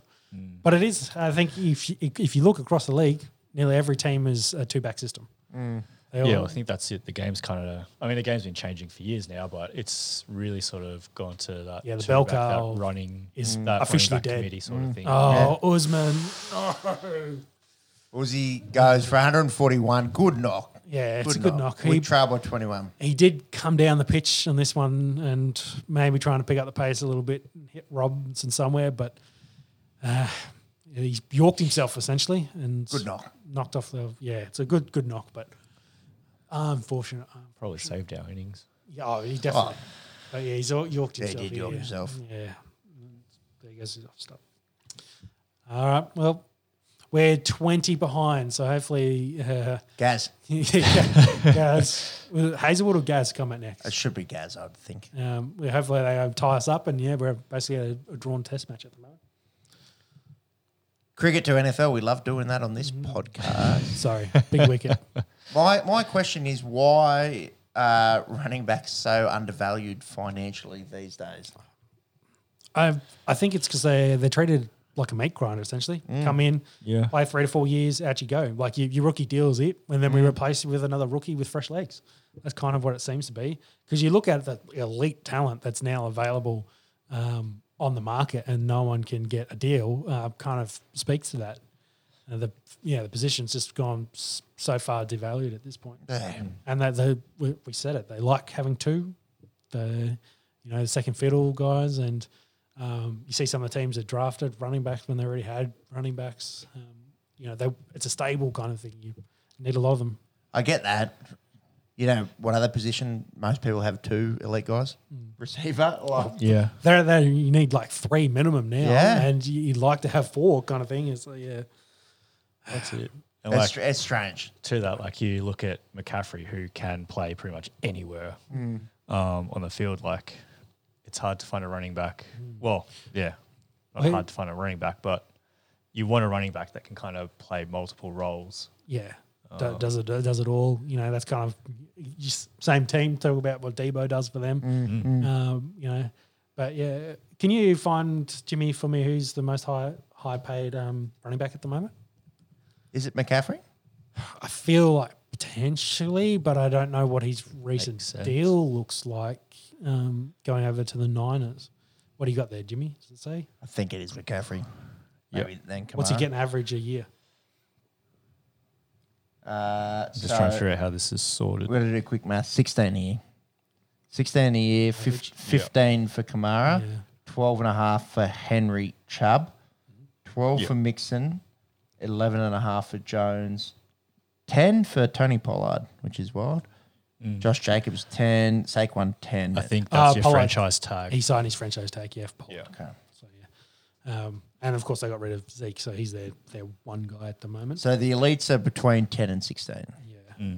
And you think Dalvin, with his recent form, would be right up there. I think he's had back-to-back 1,500-year seasons. So, yeah. It's just an interesting kind of spot where the market is. A lot of the other positions, have been picked dry by this point in free agency, but for running backs, there's been nothing. It's been so quiet. Still a lot of fucking money. It is, but you compare it to some of the other positions. Comparatively, yes. Yeah, comparatively in the NFL, it's a little bit unders. And it seems like they're trying to drive the prices down. I think it's the other thing.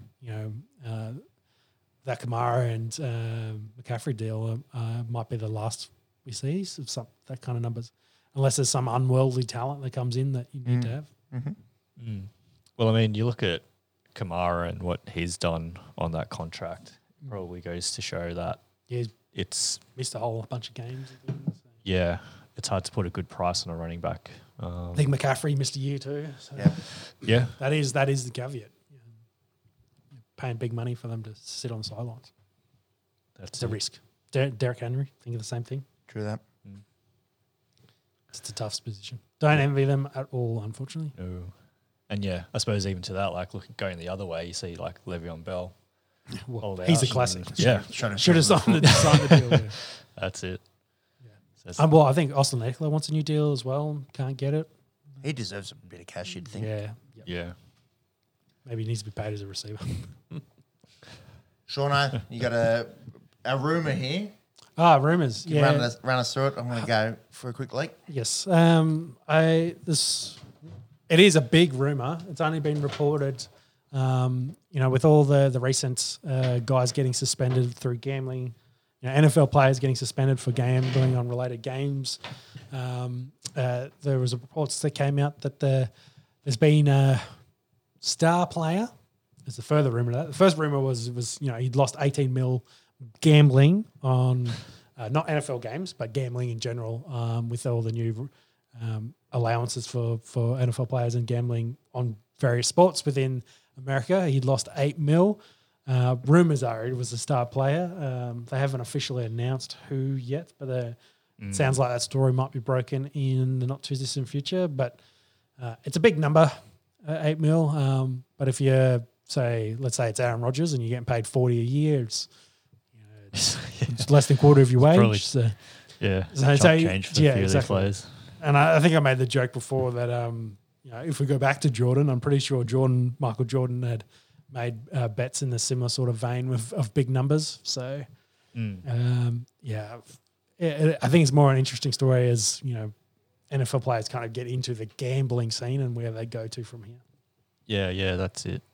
But it's because the players attract so heavily on what they are gambling on, as the gambling agencies are disclosing all this information to the NFL. The NFL have this and they know about it, and they've that's how this is kind of leaked out. Someone's leaked it and gone, hey, this dude spent fuckloads more than everyone else gambling on stuff last year. So Yeah. It'll be interesting to maybe see. he's one of Drake's mates and he's doing some Drake type bets on things. That's it. And yeah, like obviously with a lot of the, I guess, gambling becoming more prevalent, a lot of states sort of opening up to it, you're going to get a lot of this happening, especially as, policies are written up and like players just not knowing what they can and can't do, I suppose, within the organisation versus, just generally what you want to do. But yeah, just guess it goes to show how much money some of these players get and what they're doing with it.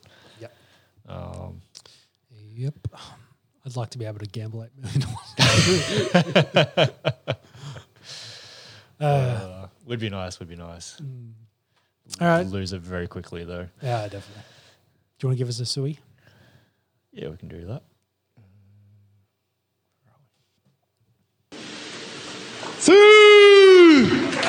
Might save Man City until hopefully we'll be back. But Argentina took on Australia in China, as we mentioned last week. What was the final score on this game? Friendly match. I think it was 2-0? only 2-0, yep. Yeah, the big thing was Messi scored in the second minute. So I think it was 1 minute and 20 seconds he got his goal, which was interesting because that meant he'd scored in every minute of a game but the first, so within the first minute. So, for Messi, for how many goals he scored, he hasn't scored one within the first minute of a game, which I guess is a hard thing to do. But, this meant he'd cleared the second minute hurdle. And they looked pretty dominant, did easy, maybe took the foot off the pedal from the highlights I saw of this one from Argentina taking on Australia in this friendly. I did see one of the most clickbaity headlines I've ever seen in that Lionel Messi scores fastest goal ever as Argentina defeats Australia. Yeah. So factually true, I suppose. He scored his fastest goal. Yes. Ever. Maybe they should have had that his in there. Highly misleading. I think the fastest goal ever in international soccer is like 7 seconds or something. Yes, yeah, kick from halfway. Yes, but clickbait. That's where we're at, isn't it? I still clicked on it. Media. Yeah. What a moron. Man City, Pepe. Yeah, nothing's really changed in the last week. They've just been doing their parade. They've been doing their parade, Having and lots of fun. Jack Grealish presses send. Laptop button. Full send. I think I sent you boys the hangover themed video of let's have a few drinks and then boom, you're getting wheelchaired out of a hotel. Look, it's nice to see a bloke. They probably needed a wheelchair for him, letting him stumble around a little bit off getting off the plane. Mate, those calves. Yeah. Those calves. They're too Only big thing holding him up. Getting a workout. They're good-looking calves. If you type in Jack Grealish into Google, comes up Jack Grealish, then the options are Jack Grealish calves, Jack Grealish girlfriend, Jack Grealish haircut, Jack Grealish wife. Yeah. Poor wife. Yeah. Below the calves and the girlfriend. Anyway, some scenes. The bloke had a good time, shirt off, top of the party bus.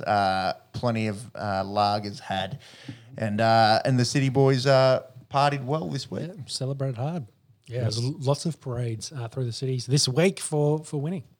Man City racked up a £47,000 drinks bill. What you got to drink to have that? Like, top of the line vodka. It's all that. So.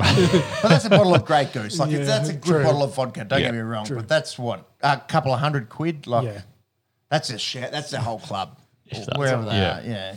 There's a lot of stories around when the Cavs won it, I think, and LeBron and shouting of the whole club. Yep. Delhi drinking the Coronas. That was that year. That's it. Must be nice. Yeah. Anyway, final round. I think was we're up to. Let's run it. Let's run final round. We're going to start in the UFC fight night. We'll just talk about the big one, the middleweight fight between Marvin Vettori and Jared Cannonier. Vettori got off to a good start. He did tag the Killer Gorilla, but then it was pretty much one-way traffic after the first round. Yeah. What was it? Most significant strikes ever in the middleweight division, 249. He did. I think he got the record like early in the fourth round. Yeah. Yes. I think the previous record was around 190. Maybe it was 187. I can't remember exactly on the graphic. But yeah, absolute mauling. Credit to Vettori to staying in this and getting to the end bell, essentially. Mate, so, the toughness, the chin on the bloke. Yeah, I never knew Italians were that tough. So not all of them, that's for sure. Definitely not the half ones that don't speak the language, that's for sure. Yeah. Funky. Yeah, that was a direct shot at you, Pep, so yes. You picked it up while I'm putting down. As Nathan Lyon gets out, unfortunately. Drainer one there. But yeah, it was, the scorecards having Killer Gorilla winning four of the rounds, the back four. One judge did give another round to Vettori, which I think was probably very misleading in this one. That was Mariah Erasmus. Yes. I think he's, what did you call it when you do a night job? Gaslighting? Gaslighting, gaslighting. Moonlighting. Moonlighting, yeah. Moonlighting as a judge in this one. But it's, the right person won this fight in the end, so it doesn't matter. Cannonier does say he wants to still compete for that belt. He'd probably move up to 3. Whitaker's 1. Not sure who 2 is at the moment. And he was asked post-fight about Hamzat. Everyone gets asked about Hamzat. And he says he's not ranked, is he? Because he's not in middleweight. No. But if anything gets him closer to the title, he's happy to take that fight. So, that'd be interesting. You've got him there aged at 390, I'm pretty sure. He's looking pretty good for 390. I think that's meant to be 39. I think there's a zero that shouldn't be there. Zero there. Yeah, so, Alex Pereira. Sorry, I should forget. So Alex is 1 and Roberts 2. Cannonier will go to 3. So Whitaker, of course, has got Duplessis. That's not Faf in a couple of weeks. And that's, basically where the middleweight division is. Now, there's a few fight nights before that UFC 290. So we've got another 3 weeks away. Yeah, so start of July is the 290. So we'll preview that in probably 2 shows' time. Yep. And just track whatever else is happening in the UFC.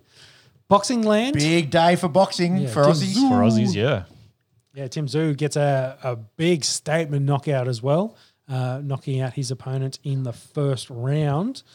Yeah. How do you say his Only a opponent's minute 17 seconds. Carlos Ocampo.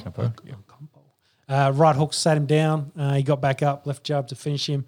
I think it was like a left jab, kind of uppercut. Really put him against the ropes, knocked him out, lights out, completely cold. That, of course, means he retains his interim belt, and he's, of course, been pushing for that Charlo fight for forever. Fake belt name, just quietly. Yeah. Yes. WBO interim junior middleweight. Yes. Boxing needs to sort its shit out. Yeah. Well, I think that's the main 4 belts, and I think Charlo's got 3 of them in his division. But that's annoying. But the reports during the week was Canelo was chasing a fight with him or Jack. So I think Tszyu might have to weigh his chances if Canelo enters the chat. Tim Tszyu's done nothing wrong here and really pushing his cards to push it forward, because the only other person that beat Compo before by stopping him had been that man Charlo as well. So I think that's a big fight on the cards in the not too distant future. We'll see if Canelo plays a bit of a speed bump to it, unfortunately. So Charlo at the moment has 1, 2, 3, 4, 5, 6 major organisations rank him as a number one. That doesn't mean that's not belts. Yeah, but those 4, they're all belts. And then that's so he's got magazine rankings. Yeah, and that's got him with 2 interims at the moment against him. So he's got Mendoza. 1. Yeah, he's got 1 interim against him. So he's pretty handy. Yes, he is. It's probably why he's picking his fights at the moment. The Iron Man. 33-year-old out of Louisiana. His record, 35-1-1. Draw, but he defended that draw. Was he lost to Tony Harrison? 5 years ago at this point. So hasn't fought lots recently though. Hasn't fought in the last year at least. What do you think's going to happen there? Charlo's going to get Canelo, and then Cyril will have to fight someone else. Hard to say. It's kind of, I guess it is a kind of up in the air at the moment, depending on what Charlo wants to. Canelo, sorry, what Canelo wants to do. 'Cause I think he's bound for bout number one. I don't see anyone else who would be over him at the moment. So, he's the draw. He's the dude in boxing at the moment. So, I think he could pick who he wants and he'll get what he wants. How many belts does he have at the moment? Because All of them. Yeah, he's got the 4. And he lost when he went up. Yes. Is that right? Yes. To Dimitri Bivol? Yes, because he was going up for another belt. Okay. So he's got So all super middleweight, he's got them all. Yes. It'll be interesting to see. Jones and Ngannou? Yeah, that was at a PFL event as well. Yep. Which is what Nagano is now, I guess, part owner of, etc. So, they had a nice kind of friendly face-off. Dana White's probably pulling his hair out because both of them were wearing PFL gear. Pulling or pulled his hair out? Yeah, true. He's bald now. Thought that was worth more. Yeah. So, they continue their ongoing, semi-beef. Tyson Fury. There's actually some talks about a hybrid type fight with him and Jones that's Dana White's trying to put together. So whether that ever eventuates, which I doubt, it sounds like it's getting more and more noise, but also it is. It seems to be getting closer, but But also Fury's also chasing down Ngannou as well. So till pens to paper, I don't believe it. Yeah. That's it. So just talk. Yeah, and That's Scotty Bow. out for a duck. All right, so we trail by 15. That's not too bad. I think that's pretty close. We still got one, don't we? No, that's it. Hazelwood. Oh, you are right. Yes, Hazelwood. Sorry. One to go. So probably like lead by 150. yeah. Hazelwood's going to hit a ton here. Just see out the day. Something tells me, and we trail by 15 is about to be happening. Yeah, it's interesting. They've definitely targeted the tail end with the short stuff. Yeah, short stuff. So there is a little bit of bounce in there. So maybe something for the Aussies to think about when they bowl here. Probably after lunch, they'd probably take, if they get us all out here shortly. I think that's 2 hours, for a session. Yep. Yeah, it's about to be lunch. Yep.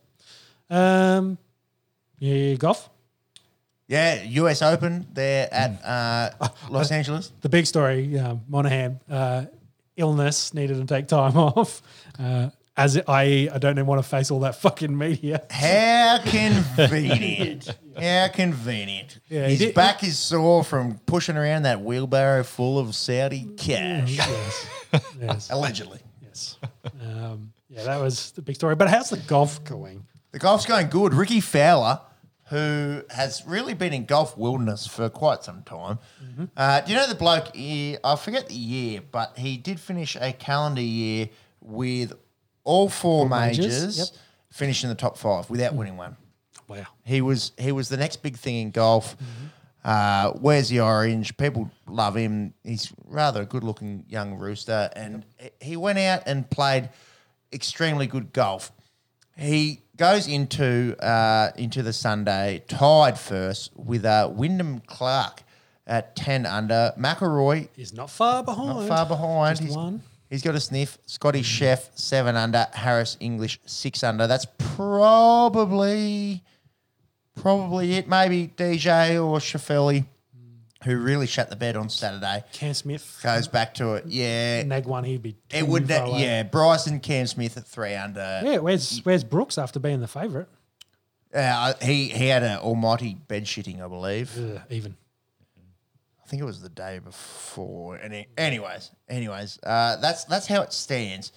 One of the big stories going around the internet today was Paige Spiranek of Oh, yeah. good-looking. Yes. She said this years ago, though, by the way. It was, and I think it was said in jest. Yes. Of course it was said in jest.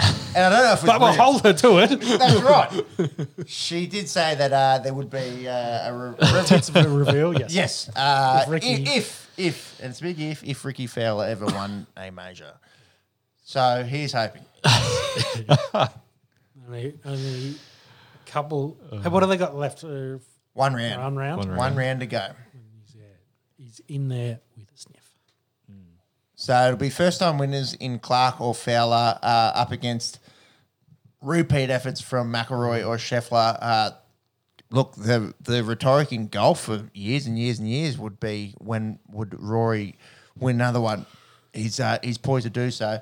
The viewing time turns out to be excellent for us here on the east coast of Australia, given it's west coast America. Yep. Yeah, when are those final tee times? So 2:30 is Fowler and Clark tomorrow in LA. My maths is any good, and it's not. Turns out to be good viewing time if you're not stuck at work on a Monday. Yes. Yeah. McElroy, Scheffler, English, Johnson, Sheffelli, Nagano, Kim, DeChambeau, Smith, Matsuyama, Wu Lee, Hovland. That's the last hour of golf tomorrow. Very tasty. You see in the rough there? I think we alluded to it last podcast. You drop it's like ball gone. So it's fairway or good luck. Bring a shovel. Have you seen some of the responses to that? There's been some great shots out of it. I mean, like, there's been heaps of people going down to the local and they have the 6-foot weeds and they're dropping the ball in the rough. It's just like, that's easy to play on. They can play with us. I have seen a bit of that. Yes. Alrighty, I think we'll finish with some F1. Want to do the sound? Yeah. Oh, yeah. Yeah. You got sound. It's good. Sebastian Vettel. Yes, and we're in Canada for the GP, which will be tomorrow morning, which isn't great viewing time for us, unfortunately. No, early. No. Yeah, it'll be a 4:00 a.m. race, I believe.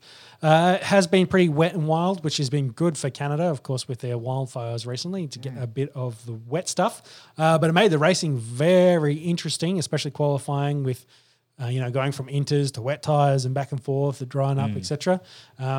Max Verstappen did Max Verstappen's things and finished first. But interesting, Hulkenberg managed to sneak in for second before the red flag was put out for Oscar, our boy, Pastari, going into the wall.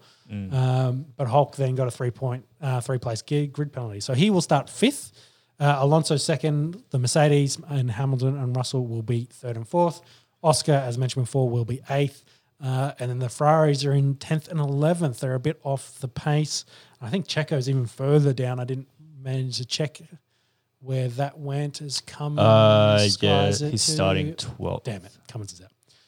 Cummins just hit a 6 for 4. We now trail by 7 officially out. 386. Close game. Yes, it's all to play for. I think it'll be lunchtime, and then the Aussies will be bowling.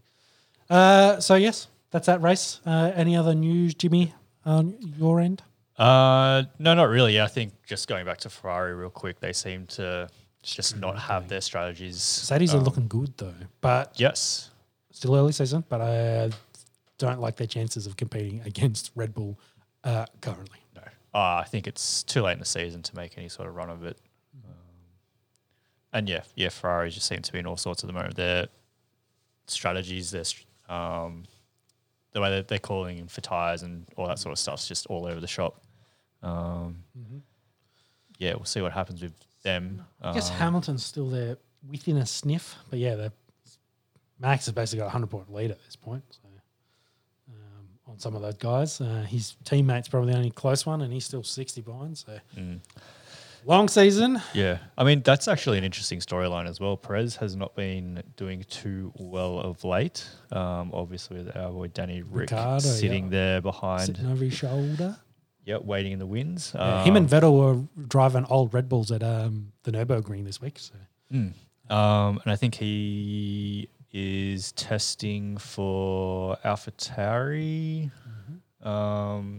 So obviously with them. Partnership. Yeah, Nick DeVries also not performing as well as he could be. So potentially seeing Danny Rack back on the starting grid. Be very, very interesting. Season. But yeah, there's interesting. Did you get an answer for me? Where's Checo starting? He's starting 12th. 12th. Okay. Yep. Behind the Red Bulls.